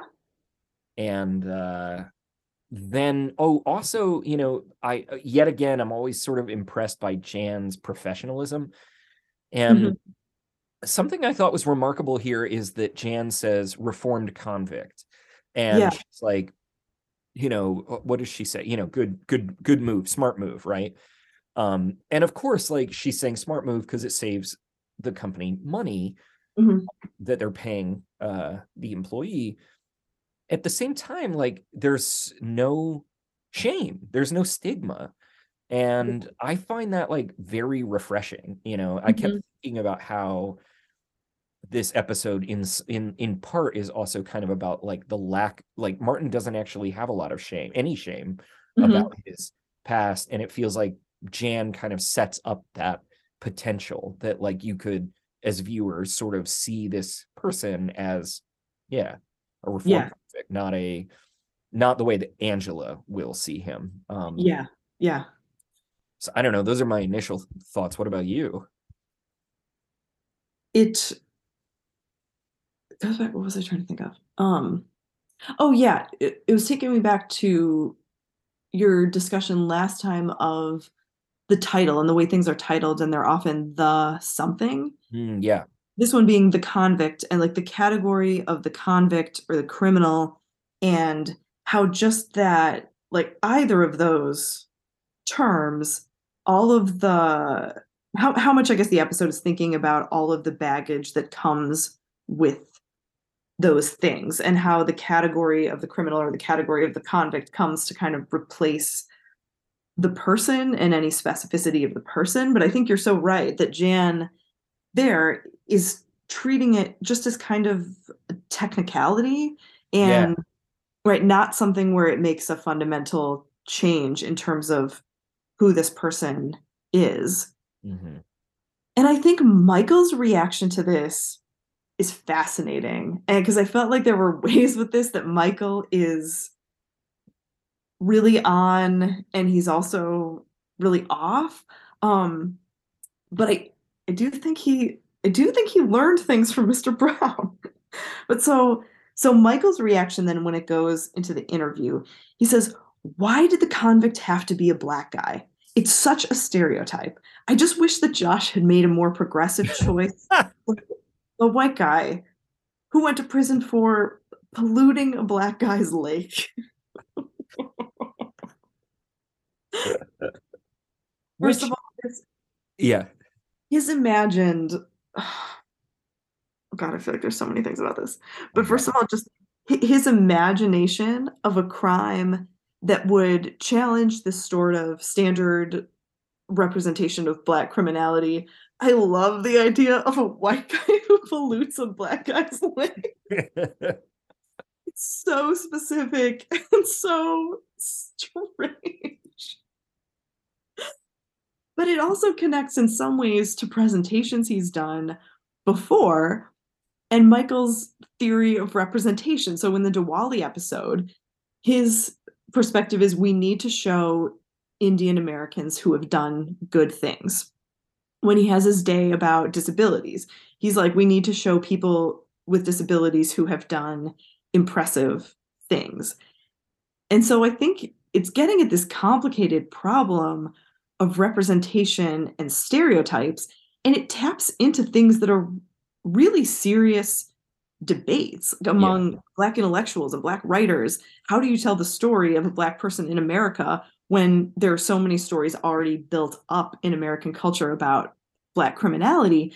And it reminded me of this essay by Richard Wright that he writes. So Richard Wright writes this novel called Native Son about a Black character who ends up in prison and on death row and who is a convict and who has done a lot of things. I'll try not to spoil the story, but he writes this. I want to read this section from his essay because he writes about this problem and the issue of representation. And this is to say that I think like there's a real concern that Michael's got, and I feel like there are sort of two layers of it because it's for him in the office and the issue of the Black guy being a convict, and he's raising questions about like what are people then going to assume about that stereotype.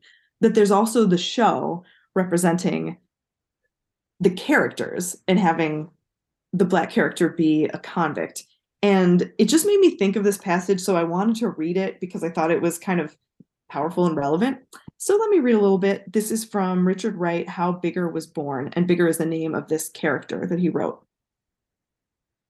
And he talks about the things that made it difficult for him to write this character, like the ways that he hesitated. So I'm quoting here. But several things militated against my starting to work. Like Bigger himself, I felt a mental censor, a product of the fears which a Negro feels from living in America, standing over me, draped in white, warning me not to write. This censor's warnings were translated into my own thought process thus. What will white people think if I draw such a picture, if I draw a picture of such a Negro boy?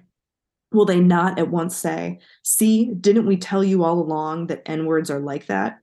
Now, look, one of their own kind has come along and drawn the picture for us.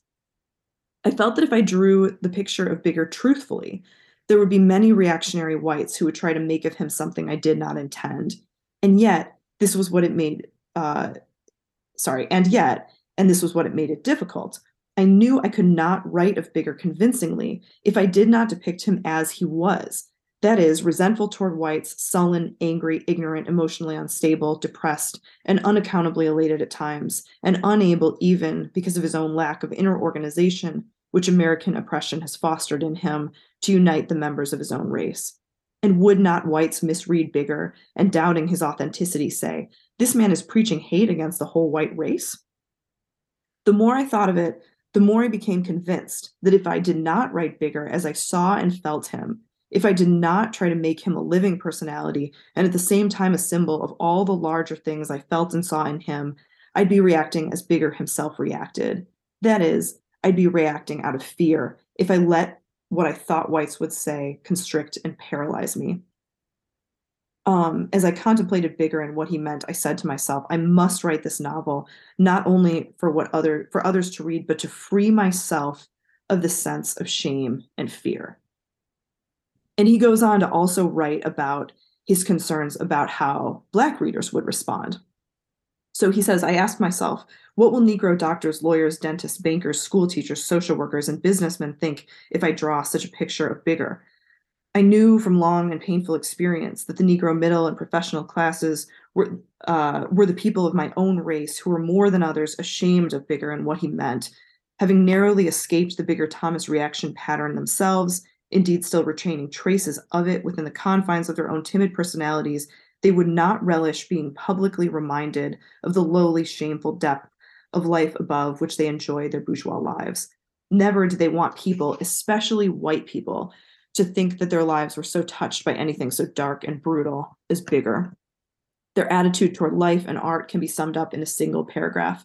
But Mr. Wright, there are so many of us who are not like Bigger. Why don't you portray fiction? Why don't you portray in your fiction the best traits of our race?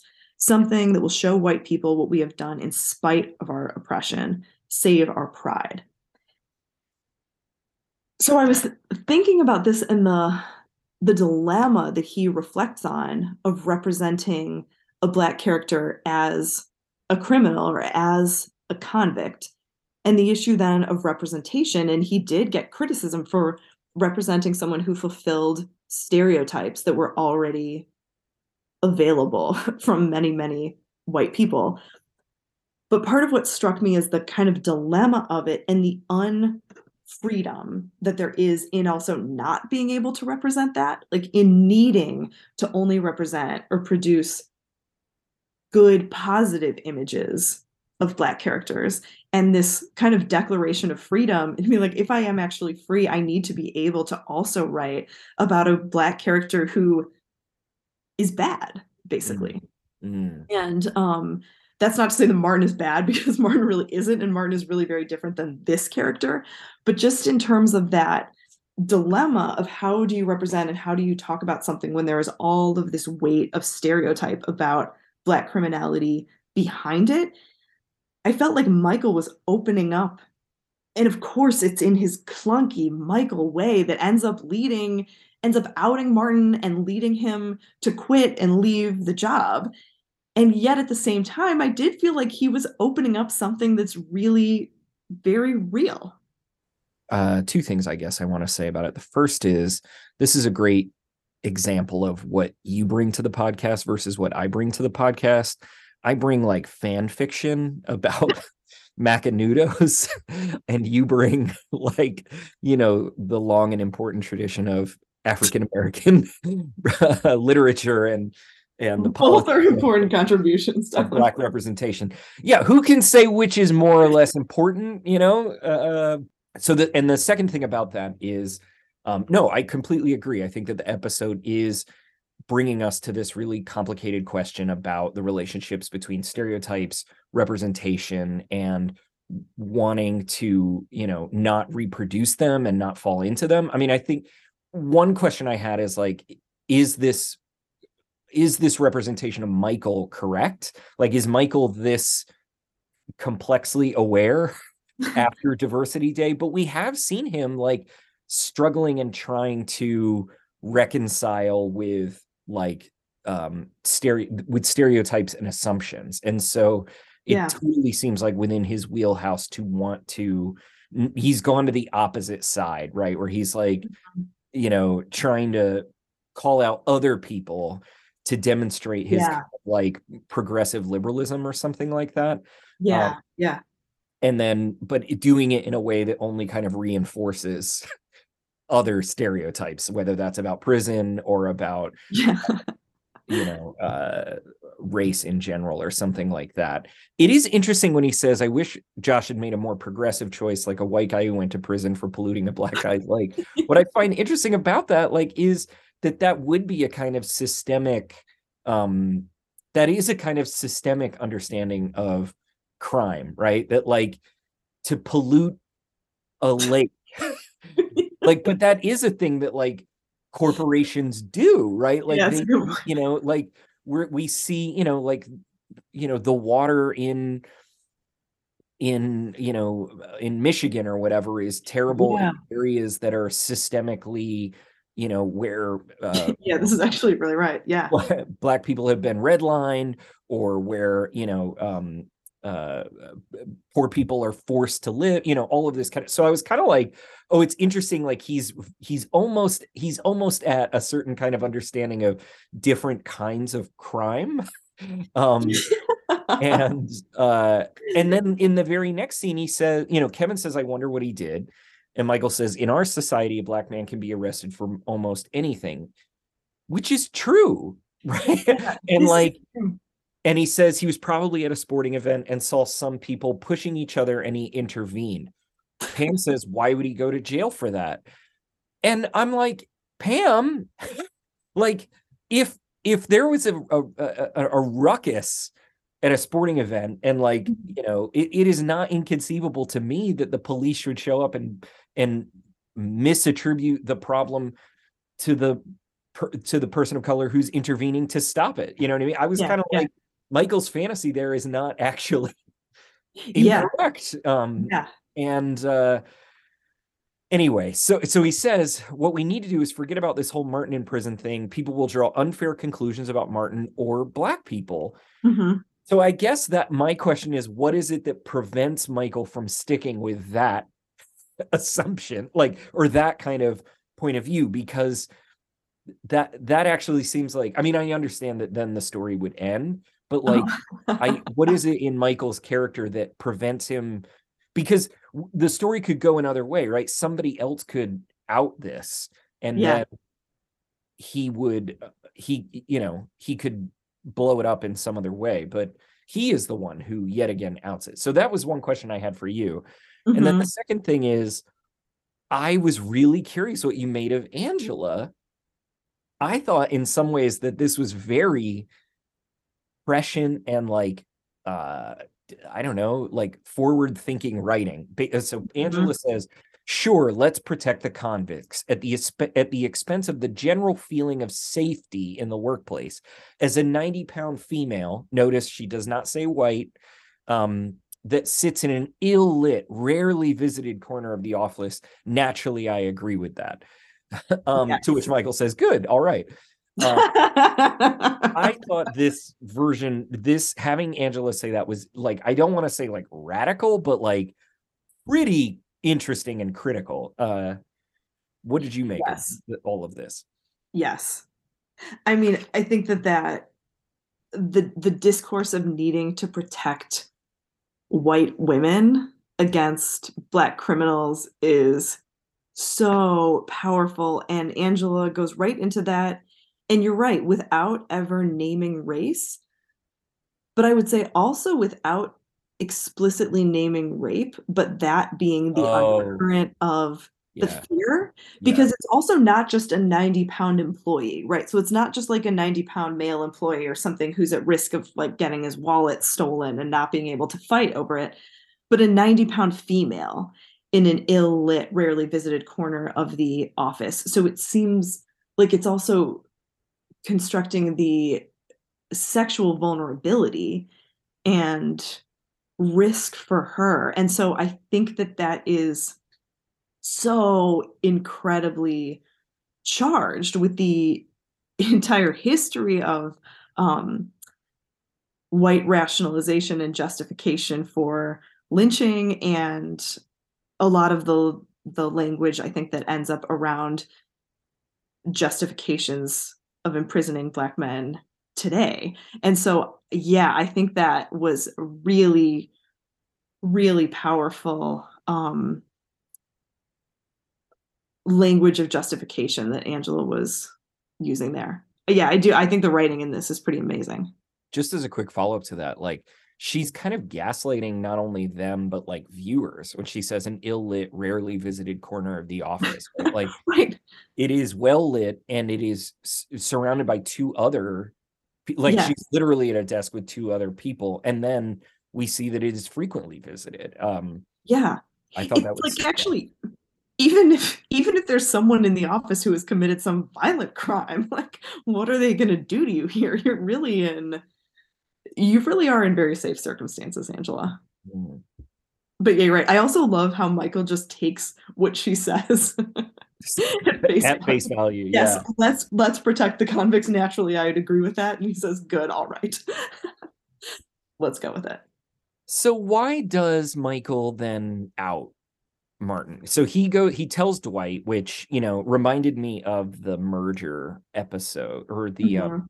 no, branch closing episode, where he's like, can't keep a secret.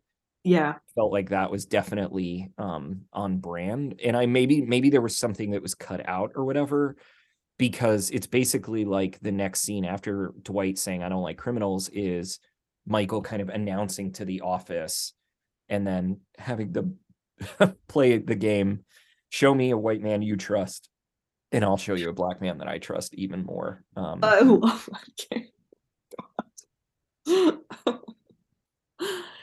Do you think that telling Dwight, so with telling Dwight, I feel like Michael could not hold this information.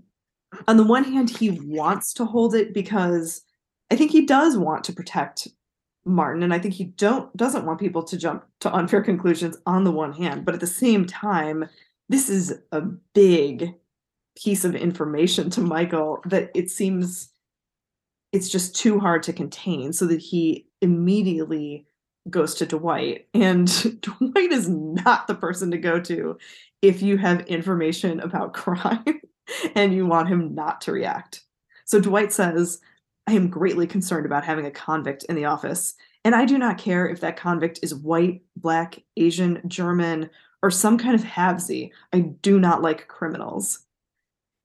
So it also goes to that idea of the category. And so there we see, I don't know, I mean, Dwight's kind of trying to explain it is it's like equal in terms of all races, but it's like the Right. idea of the convict or of the criminal. And, you know, you do not like criminals. Did telling this kind of guy, did telling Dwight make it impossible for it not to get out? Because then Dwight goes Right. over and he's bending over with the dollars popping out of his pocket right Right. by Martin, trying to kind of lure him into stealing. And I just Yeah. is it just that by telling Dwight Michael has made the situation impossible and it is out, it's essentially out, and so then he needs to fully out it. Kind Right. kind of similar. I'd be interested to watch this back to back with Gay Witch Hunt. Yes. Watch the Yes. outing of Oscar and this outing of Martin and how that works and how Michael holds this kind of information and wants to make quote progressive choices and at the same time just can't handle it.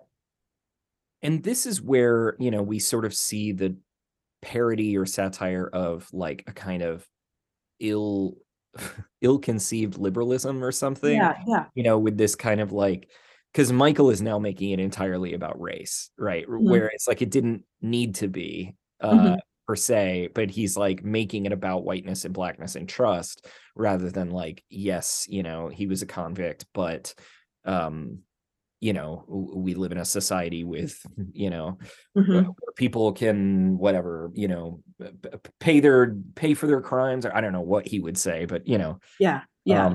he's not going to talk about restorative justice or abolition, but he's going to say we give people another chance or something like that, right? Yeah. But instead of doing that, he makes it all about race, and that sets up one of my favorite moments, which is the close your eyes, picture a convict. What's he wearing?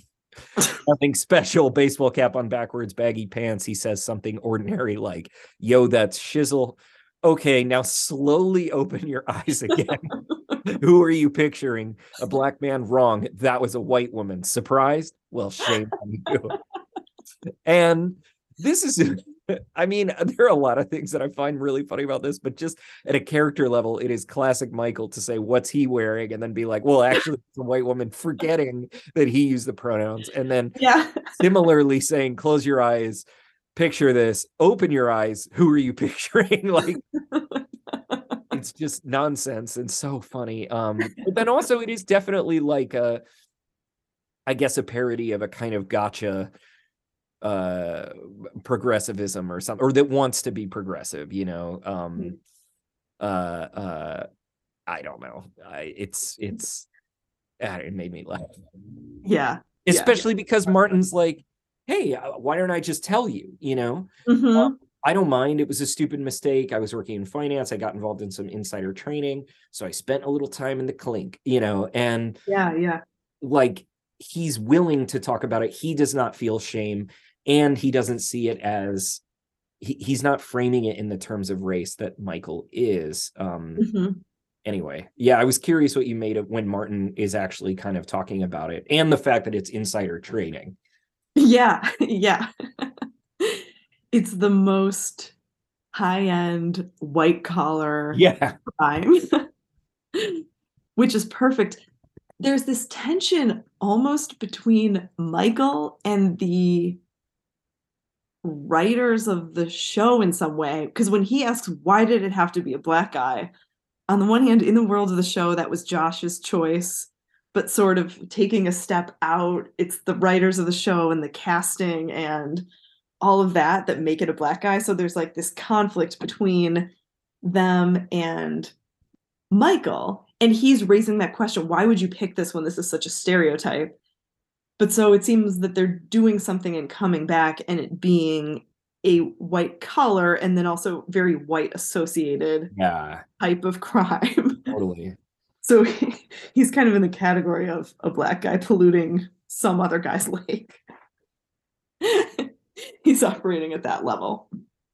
I mean, and the fact that Kevin is like, it sounds an awful lot like what I do here every day, Yeah, it undermines the exceptionality of Martin's crime, does. Yeah. Yeah. and also further undermines any kind of like racial narrative you might have about it or want to have.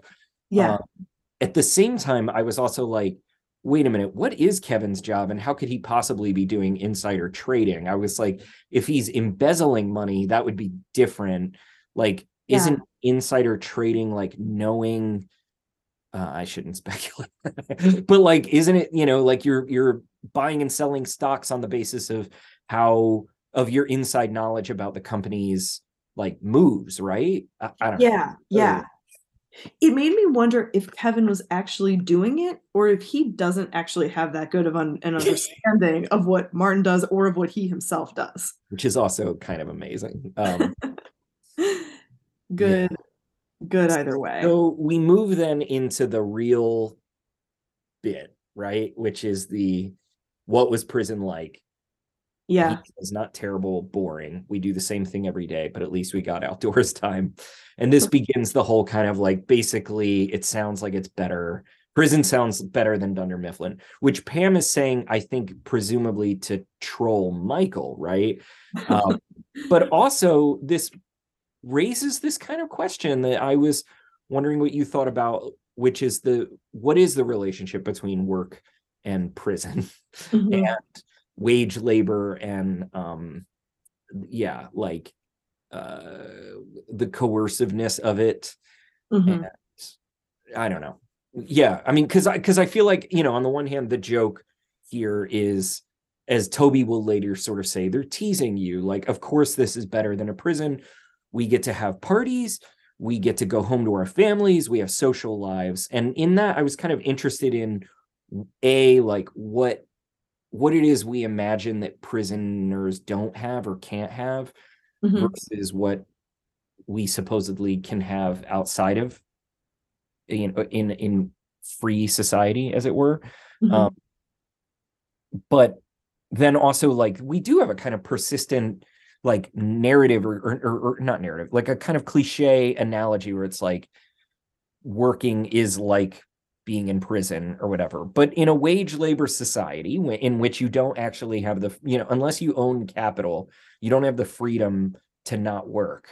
So Mhm. there is a kind of coercive nature to wage labor and to capitalism, and is in as much as capitalism thrives on an exploited underclass that must be paid far less than their labor produces, then many people are in effect um dragooned into like repetitive, mindless, mind-numbing, soul-crushing labor. And so anyway, I kept wondering like what is the episode actually doing there in this Mhm. with that? Is it critiquing that we make that analogy, or is it actually pointing out that, well, to some degree there might be prisons that are nicer than many jobs?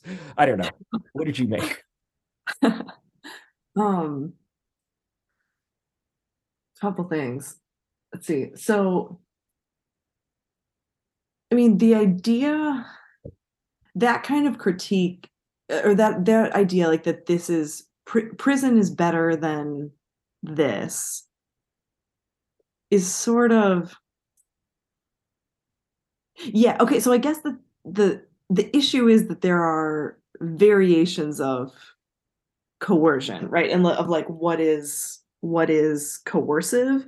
And so it sounds on the one hand really annoying for somebody like Pam to say, oh, this is like prison. And it's annoying to Michael because it's critical of his workplace.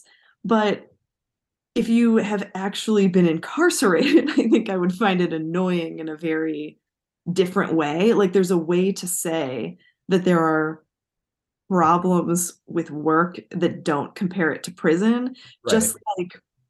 just like I'm thinking about the critiques of feminism, like of statements from white feminists that compared the oppression of women to slavery, Right. and it being like, no, okay, no, these are not the same. Like, let's be clear about this. These are not the same. We can talk about problems on both sides, but these are not the same. So, so yeah, I think that there are issues to take with that comparison. But I was thinking a lot actually back to the question you raised last time, is Dunder Mifflin a character? And Hmm. here we have Dunder Mifflin as a character, and we have prison as a character. Like, what Hmm. is the idea of prison? And Martin has been in for white collar crime. So he has had a very different experience than, people who are in for drug crimes or whatever, whatever other kinds of things. Like that's sort of notorious, right? And that usually it is associated with white criminals, but that Yeah. white collar crime is going to typically get a kind of easier context and lighter sentence and all of that stuff. But so it made me wonder what you think about that idea of the character and how you see in this Dunder Mifflin as a character, and how the idea of the prison itself as a character kind of puts it in relief, or how it ends up competing with Dunder Mifflin. Or I don't know, what's your take on the character of these places and institutions, basically? Well, I think that's such a great question. And I think that first, it is really interesting that it is Pam that kind of trolls Michael and gets this going, because Pam is the wage worker, right? Like she is not salaried. Mhm. And so the monotony and redundancy of her job is, like it is repetitive in a way that Mhm. perhaps the salespeople who get to leave or whatever isn't. Um, Obviously, though, that doesn't mean that it's like prison. But what's interesting is like as Martin describes what it is that the prison has, it definitely throws into relief what it is that um, some might desire. And so the Mhm. thing that stood out to me was, um, watercolor classes, they have art classes, they have business classes. Harvard Business School guys taught there and went on to do extraordinary things in business. So like there's this idea there of the prison not only as a place of um, that has intellectual and artistic culture or Mhm. community, it is also in this account one of transformation or achievement. Like Yeah. you go there, you are like not simply rehabilitated for your crime, but you're like rejuvenated. um Does in this episode then offer a critique of the prison system or an endorsement of I all of mean, this? I don't think it offers a critique. I don't know. I mean, yeah, I don't know, but whatever. So that kind of comes into relief in contrast to Dunder Mifflin, where it is pure monotony, right? There is no transformation, there is no betterment, there is no sense that the skills that Pam has are going to be honored or valued or cultured or nurtured or in some way. And Mhm. then more things come out, right? Like so the uh there was outdoors time. What was the other thing that he mentioned? Oh, the TV is like Yeah. nicer. Yeah. Um, so it's just kind of interesting of like what it is that they're trying to compare, and it's like, yeah, of course you don't get outdoors time at your job, right? Like you work 9 to 5 or whatever, you get a break and you go home, and then you get to run on the weekends like Toby does or something Yeah. like, you know. Um, So anyway, Michael can't see the difference that you're talking about. Like he can only see it as if they are comparable institutions that are somehow in competition for one another. Uh-huh. Um, and yeah, I don't know. I guess those are my initial thoughts. But then what does that tell us about Dunder Mifflin as a character? I think that it tells us that Michael sees the office, yeah, as like a space. He wants his employees to be his family, but especially wants them to love Dunder Mifflin to the degree that he does, which is something Yeah. that I keep thinking about is when you when you're in a place or in an institution and other people don't like it as much as you do, or vice versa, you like it less than others do.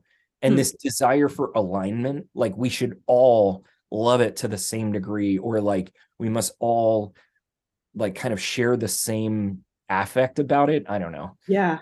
And that's kind of what he wants to align. It's like, okay, I'll make this place more like the things that you want that Martin's describing, and that will somehow make you feel the way that I do or something. Yeah. But anyway, Michael says these people don't realize how lucky they are. This office is the American dream, and they would rather Yeah.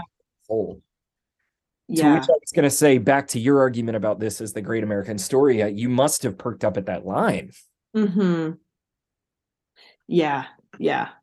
It I was trying to reflect on what is this saying about the American dream? How is the show commenting on America here? And it feels like there's just suggests that there's a kind of mediocrity to the American dream, like that it's just to have, and I'm not sure about what I ultimately feel about this because it feels like it's in some ways, if usually the idea of the American dream is about, you can work hard and you can succeed and you can have a great life, but also the expectation that you can be very financially successful, and that it's not just about kind of having enough and having a sort of stable middle class life, but that you can have more than that.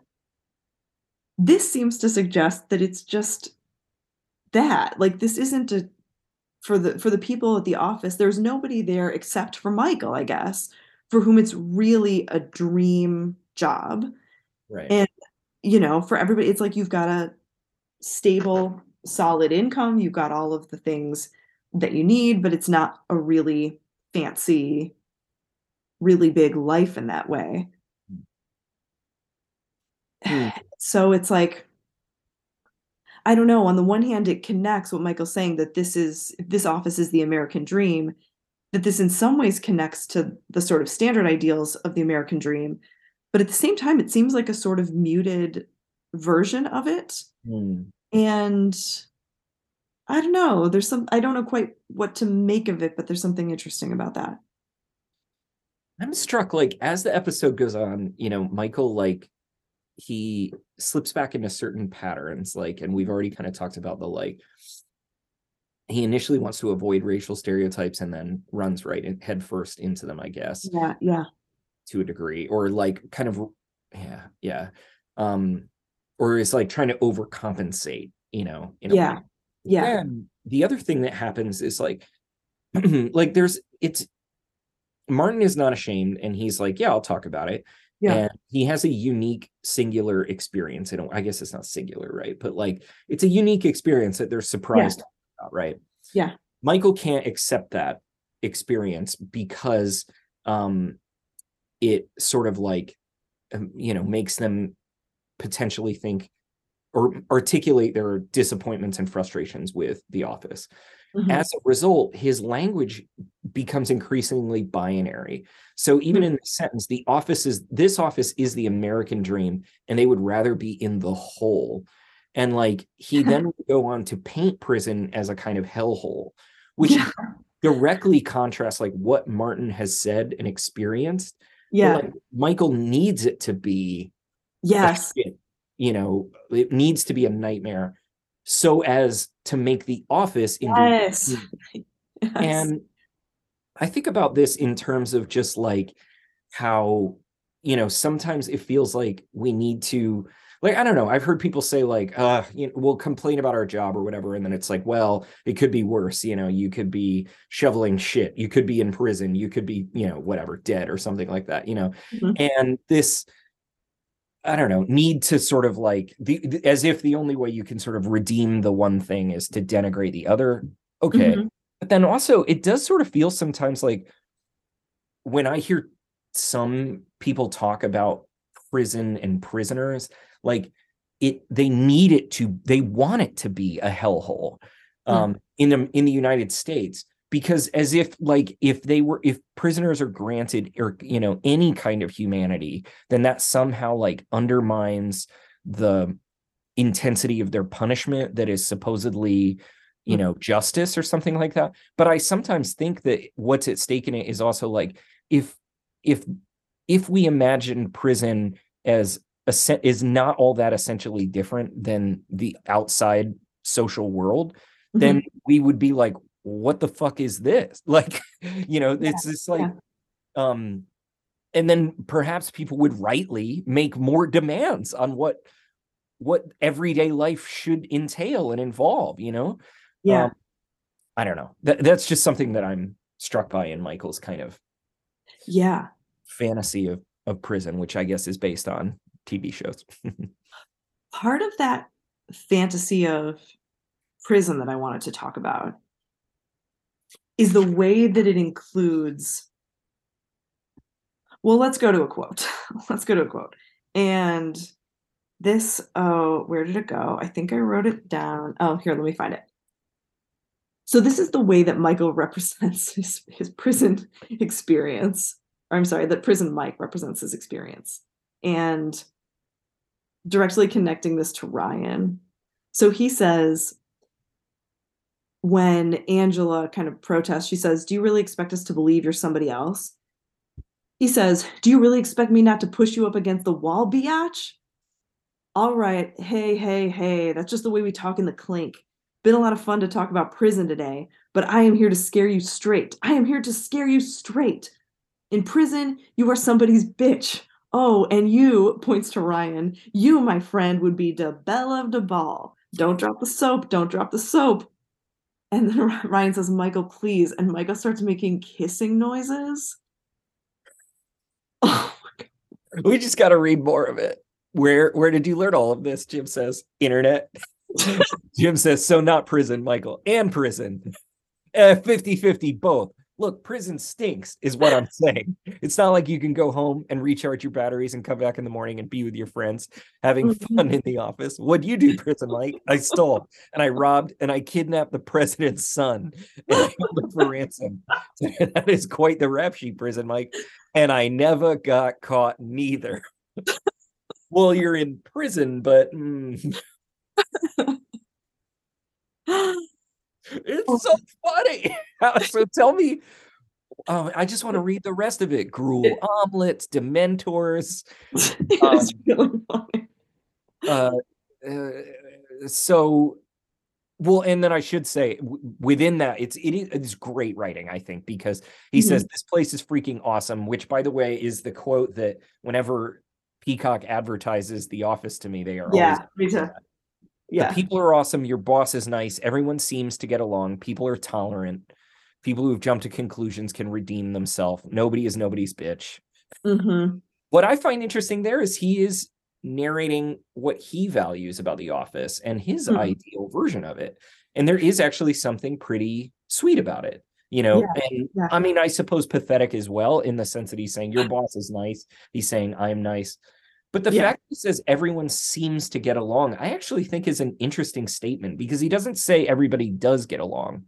In the Huh. way that he Yeah. says your boss is nice, he is allowing for the possibility that like people may not actually like each other, but they seem to get along. I don't know. Mm-hmm.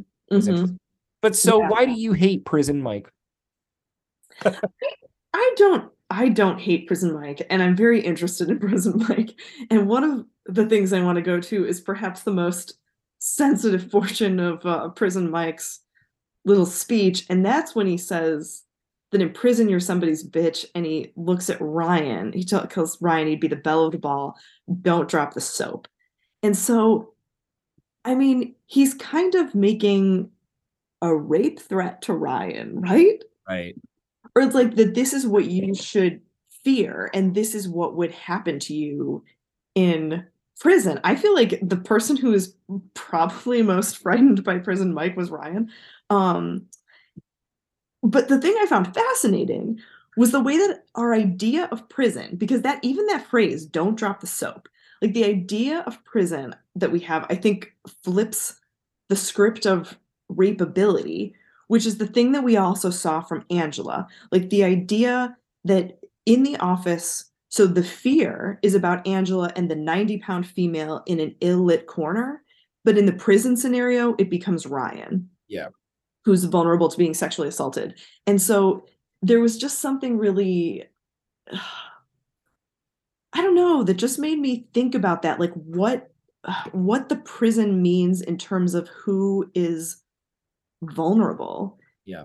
or who we think of, who we perceive as vulnerable, and the way that that the prison also, the idea of prison opens for prison Mike this possibility of making Ryan his bitch. Well, there, I mean, to go back to your longstanding, Michael is potentially queer. There's a queer reading of Michael. I was like, here you go. Yeah. um, Yeah. is just really interesting because not only does it allow him in this kind of ventriloquism slash performance Yeah. to essentially like objectify Ryan, right? DeBella DeBarge, Yeah. and also threaten him. Yeah. I mean, I think, like it is always interesting to me that the only context in which men can be imagined as vulnerable to sexual violence or sexual assault is in the context of prison. Yeah. And when it is brought up, it is brought up in exactly the ways that Michael is sort of bringing it up as a kind of relishing threat. Yeah. And rather than like, oh, we should work on, a bodily autonomy and rape culture in prisons or something like that. Mhm. It's like, this is a just threat for your status as criminal, Yeah. regardless of, Yeah. you're inhuman, and to be rapeable is to be not seen as a human being, right? And Mhm. so that's interesting to me, but also interesting is that he goes to this. So it's Martin says something like that he doesn't that wasn't my experience. There were certain elements of what you performed I've seen on television, but it didn't remind me of my time in prison. And uh which is what sets Michael off to like lock them in. We'll have to Mhm. talk about that, but it's just interesting that he's drawing all of this from television, and our television representations of prison that I can think of are like Oz. That was a big like HBO show, I think, or whatever around the time of The Office. I don't think we had anything like Orange is the New Black yet. Um, but yeah, prison as hellscape, and then or Shawshank Redemption, Yeah. prison as hellscape, and filled with rape. But then the other thing we have is the scared straight kind of thing. Like I'm Yes. thinking of the, I don't know, your Jerry Springers, your whatever type talk shows where they bring on wayward teens and then they bring out convicts who shout at them or who literally like simulate prison screaming in their face as a way to scare them into changing their behavior. I was really Mhm. curious what you made of re-invoking that trope. So the scared straight idea is that they would take young people who were considered at risk of ending up in prison, right, to a prison and have some of the people who were there talk to them, like basically to scare them out of criminal behavior, right? Right. So what do I make of this? I don't know. I I do mean, it not. definitely is rehabilitation, right? Or whatever. I don't know. Yeah. Or Yeah. what do you call it? Like anyway, like anticipatory Yeah. Yeah. rehabilitation. Yeah. Anticipatory rehabilitation. It's another, we have another genre that Michael draws on. So he, for his own videos and his own programming, has done the Blair Witch Project. He's done SNL. He's doing this kind of reality television talk show vibe thing. Have you ever seen Scared Straight? No, I don't think so. Yeah, the only thing I didn't even know it was like a show on its own. Yeah, yeah. It was I looked into it a little bit. It was a show on its own. And I think going all the way back to starting in like 78 or something. Damn. Yeah. I just saw, like I was saying, like the what do you call it? The like a Jerry Springer or what were other Ricky Lake, those kind of talk shows that were on at like 3 or 4 o'clock in the afternoon, and they would have like a version of this, but I've never Yeah. seen the actual show itself. Yeah. So there was, or maybe it was a documentary originally in 78, but then I saw clips of versions of it from the 90s. Hmm. It seems like something that had its particular origin, but then was also repeated in lots of forms. And is this idea that you get exposed to the reality of prison and you are scared enough that you will stay at Dunder Mifflin. I guess we see with this that Michael has taken a shift in his tactics from wanting initially hoping to be able to persuade them that this place is better than prison to Hmm. then you're taking them out for yard time, like, okay, I'm going to give you these things, but you're going to see how actually they're uncomfortable and you don't really want them. And now with Prison Mike, he's going to try to scare them into coming along with him. Just quickly reading a little bit about the Scared Straight thing. And what's Mhm. interesting, among other things, is well, first, the documentary aired on television in the late 70s, uncensored. It marked the first time that the words fuck and shit were broadcast on many networks. That's kind of fascinating. Yeah, But it is. also, I just think this is great. So, April 1978, a professor of Rutgers School of Criminal Justice does a Hmm. test of the Scared Straight program, concluded that children who attended were more likely to commit crimes than those who did not.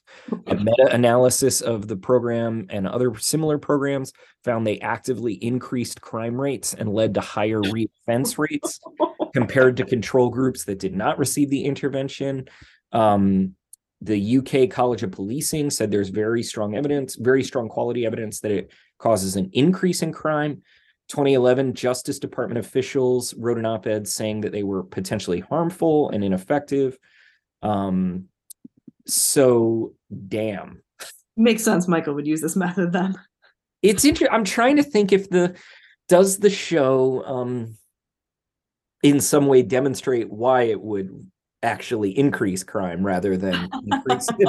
I don't know if I have an argument about that, uh, but it is interesting that it leads to Michael committing a crime, which is locking them all in the like essentially, kidnapping them, right? Like Yeah. against their Michael thought will. he You was can't struggling. do that. Yeah, yeah, yeah, you cannot do that. Michael does get himself really into some trouble here. He says, if you think prison is so wonderful, then enjoy prison. They're such babies. I'm going to leave them in there until they can appreciate what it's like to have freedom. And if this doesn't bother them, then I am out of ideas. Hmm. What is it like to have freedom? Is this a question you're asking me? Yeah. No, we've already gone too long. I don't know. But it's just an interesting idea of what he thinks freedom is. Like being locked in the conference room is a denial of freedom. Yeah, I mean, yeah, in a literal way, I suppose. yeah. But Hmm. That's hmm. It is interesting the way that ideas of freedom and coercion do operate within a workplace and the navigation of all of that. yeah, I'm totally going to revise and regret my questions about the analogy between wage labor and prison. But Why? it is the, Why would you revise regret? Because that's the question that they're raising. Like that's I the know. thing that they're saying is that this is a prison. They Yeah. have different metaphors to compare it. So for Michael, it's a family. For Pam, it's a prison. Everybody's metaphor is revealing of problems, Yeah, yeah, yeah, yeah. And it is interesting. I mean, I do think that the way that we think of America is like you have the freedom to choose the work that you do, right? Like, and so that reverses, to critique that discourse places us in the position of showing how you don't actually have freedom, or you don't have as much freedom as you think. But it is like the propaganda for wage labor is basically like, oh, look how free you are. Like you can anyway. Yeah. So okay. I still don't feel like we've gotten to the heart of your like not loving Prison Mike, because it's the funniest fucking shit ever. So I need to Oh, it unpack is. that. So it is hilarious. I think I just find the accent really annoying. Oh, Is he like a Jersey guy? That it seems to me that that's kind of what he's supposed to be, right? Italian kind Yeah, of kind of an Italian Brooklyn. New Jersey guy who's gotten himself into some trouble. So I really think the only problem I have with Prison Mike, or that makes me not able to just fully delight in him, is the annoyingness of the accent. But overall, I do think it is hilarious and really is in some ways peak Office because of the way that it is both funny and taps into like really serious shit. How it's like this whole Yeah, episode, right? Like this is about race and yeah, racism. yeah, It's yeah. about rape in prison. It's about gender. Like it's about these really serious, really heavy things. And it's also so funny. Tyler, the question I have for you though is, did you ever have a bandana phase? I did I feel like you look good in a bandana. that. Okay, I thank think you you, could do that. thank you so much. I okay.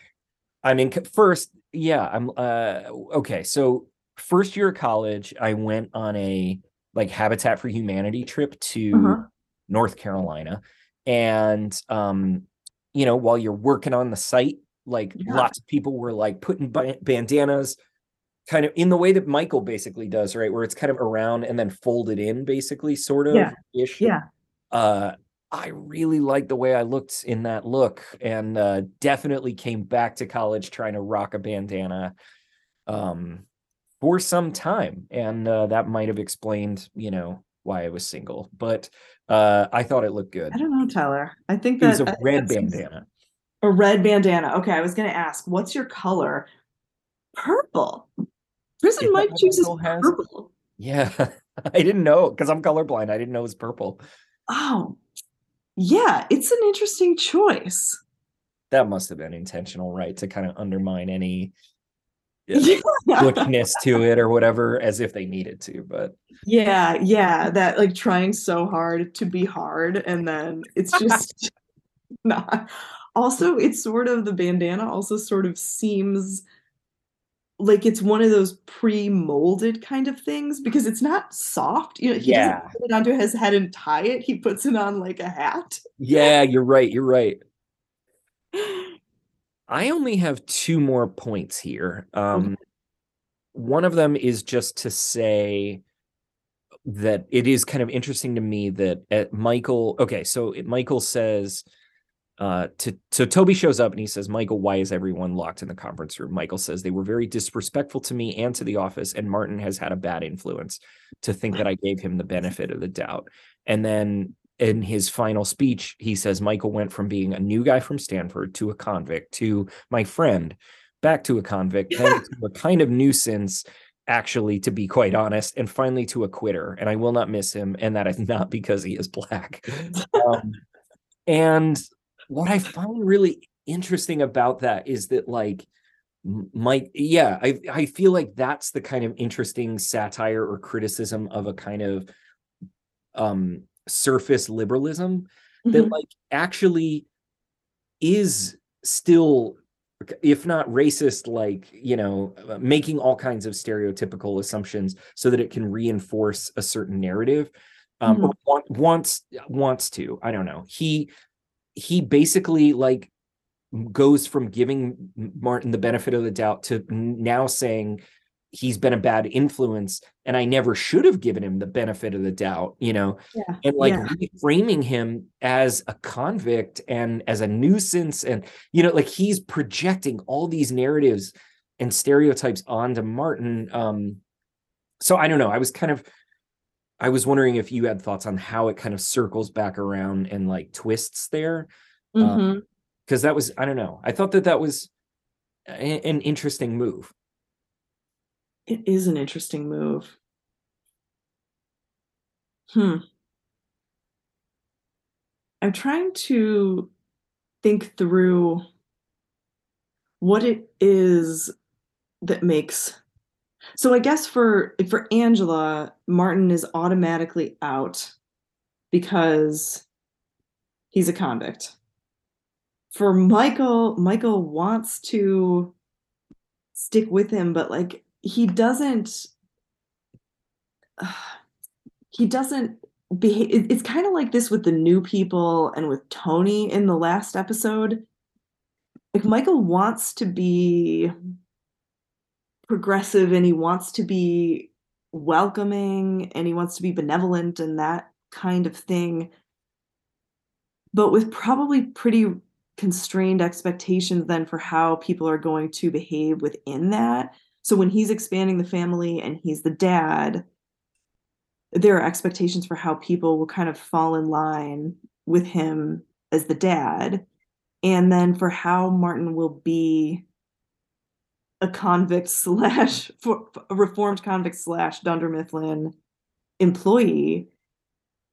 And ultimately, it seems like his biggest thing, like the biggest crime you can commit against Michael, is a violation of the office and of the sort of family system that he is trying to set up with the office. And so I guess it's that Martin breaks. And again, Martin quits, very rightly so. But so that's the thing, right? That he becomes a quitter. So that's also a deal breaker for Michael. Because he was a nuisance. Michael can deal with he says he went to kind of a nuisance, actually, to be completely honest. And the reason he's a nuisance is because he doesn't like confirm Michael's fantasy narrative, or he Yeah. won't toe the line. Yeah. But I do feel like, I don't know. I feel like, I don't know. I'm like loath to give an example of this because I can't think of one offhand, but Mhm. just definitely feel like I've seen people who want to be progressive Mhm. sort of like kind of overcompensate in the way that Michael is doing and then Yeah. blame or like kind of become very critical and judgmental of the person that they have so generously given the benefit of the doubt to, quote unquote, Mhm. blame them for like conforming to whatever stereotype they had in the first place or that they supposedly, you know what I mean? Like, I don't know, Mhm. there's something there like um yeah, I'm not Yeah. articulating it well, but um This narrative too of him going from being the new guy from Stanford to a convict to my friend back to a convict. The problem, so Michael initially did not want to out him and didn't want people in the office to know. And if people in the office hadn't known, it would have been fine because the problem was the way that he represented himself as a convict and as prison not being right. that bad. And so, oh, it is kind of painful. It's like, Michael, dude, just don't tell Dwight. Like, just hold on to this. And could have worked out and been okay. Do you think But there should have been oh, sorry. no, I got nowhere else to go. Do you think there should have been a scene with Martin quitting, or that we should have gotten a window into that? Oh, I think it's fine not. I think I feel very fine just having the kind of after scene, Yeah. the walkout and that being enough. Part of me wanted it partly, I guess, to I don't know. I mean, they need to get rid of these characters from Stanford. Yeah. And that's part of, or I guess they want to do that. And Mhm. so that's one background here. But there was a part of me that kind of wanted something, and I don't know why I wanted it, because I don't think it would have made it funnier or better. And it's obvious why Martin's leaving, but Mhm. I don't know. But the only other point I had is the Toby of it all. Because This to me, I think this is peak Toby. This is the Toby that I've been dreaming of. And I think this is a rare moment, possibly the only moment in which Michael listens to Toby. It Mhm. demonstrates that Toby actually has wisdom to share if anybody would Yeah. listen. Um, Yeah. and there is a sweetness in their interaction that I find like incredibly charming. And I think Yeah. it's the way these actors play it. So Yeah. Toby says, they're teasing you. I mean, obviously, this is a much nicer place than an actual prison. We get paid to be here. We go home afterwards and have social lives. We have parties here. They're teasing you to be funny. Mhm. And I love the way that he delivers those lines with the stilted rhythm and the Yeah. kind of, he's accumulating reasons or explanations. Mhm. But the implication, and I think that I thought I thought that he said this, but he doesn't say this. But the subtext is kind of like the people that tease you to be funny in this way are your friends, or at least like friend Yeah. adjacent. That's not to say that all teasing is um good hearted and that Yeah. teasing is a dangerous weapon, right? But Mhm. it does feel like Toby is reframing it as like, yes, Pam is trolling you, Yeah. um, but it's not so mean spirited as you're taking. Yeah. You're missing the fact that there's a joke here, and you can choose to be in on that joke or not.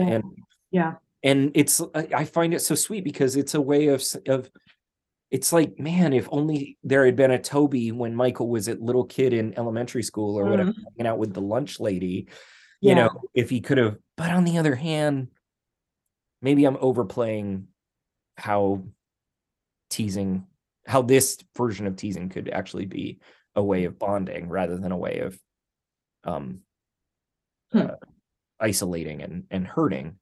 Mhm. But Michael doesn't say anything. He just sort of smiles and then opens up the door and is like, okay, nutcases, get out of here.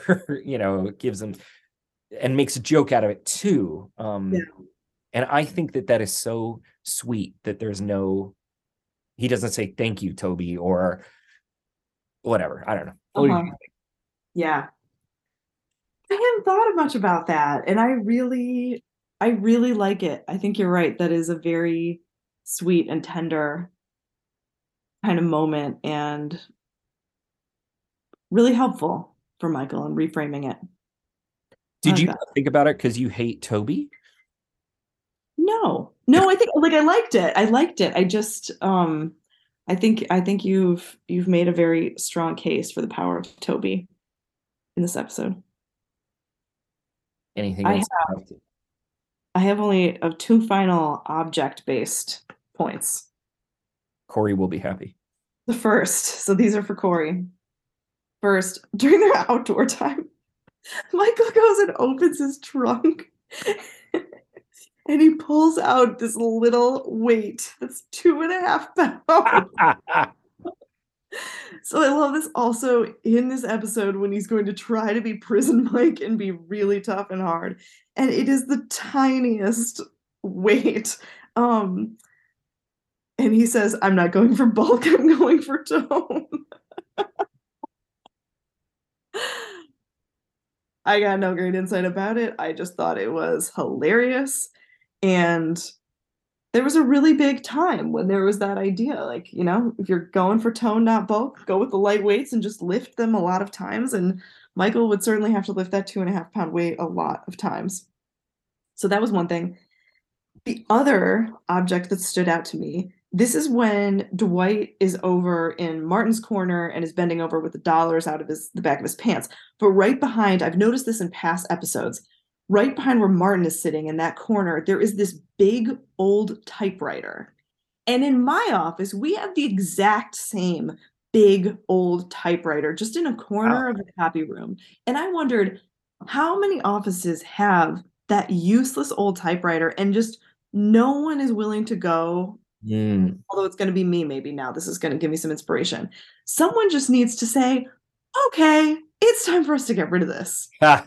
Needs to move on. What is that typewriter doing there? How many typewriters across America are just sitting in corners going unused? But like, what do you do with it? It's such a big piece of junk at this point. We have got to do some research and find out like what the model and make of that is, and was it like mass distributed or something. I'm gonna Yeah, put that yeah. on my revise and regret list. We should look into that. Well, Tyler, I think it's Chili's time. Let's go to the Dundies. All right. I think everybody can guess who's getting my Dundee, and it's let's see, it's for the I don't know, the Sweetness Award, and it goes to Toby Flenderson for that, pep talk that, it's just so sweet the way that he is for once a person that can diffuse Michael's defenses, and Michael hears it, and I think that that is just a really lovely moment. And so yeah, the Sweetness Award. Nice. I'm going to give out two Dundies today. The first one is the New Face of White Collar Crime Award, and that goes to Martin Nash. I just I just really think he does a very good job in this. So that goes to Martin Nash. And the second award, the Wise Advice Award, Toby Flenderson. I did Whoa! not have this planned, but Tyler, you really convinced me that Toby was crucial and wonderful there in his wisdom and kindness. So Toby, this is the first award I think I've ever given to Toby. We'll see if it's the last. And in theory, I mean, we did have a thing where we were like, our Dundee should be linked to the plot in some way. And I'm wondering if that, do we have to give a minor Dundee to Josh for hiring Martin in the first place? Well, I don't want to. I don't want to give Josh anything. So, Josh gets nothing. all right. The next episode is season 3, episode 10, A Benihana Christmas. It's going to be a two-parter. Oh, it is? Yeah, it's a two-part Christmas episode. So, Tyler, there's a lot for you to look forward to. Will we break up our episode into 2 parts? What do you think? I think we're going to need it. Okay. All right. We just spent almost 3 hours on this one episode. Yeah. I don't think we can do 2 in 1. And yeah, longtime listeners will know that I love a holiday episode. So you love a holiday episode. Yes. All right. Well, I can't wait. Thanks for listening, everybody. Thanks for listening. Bye.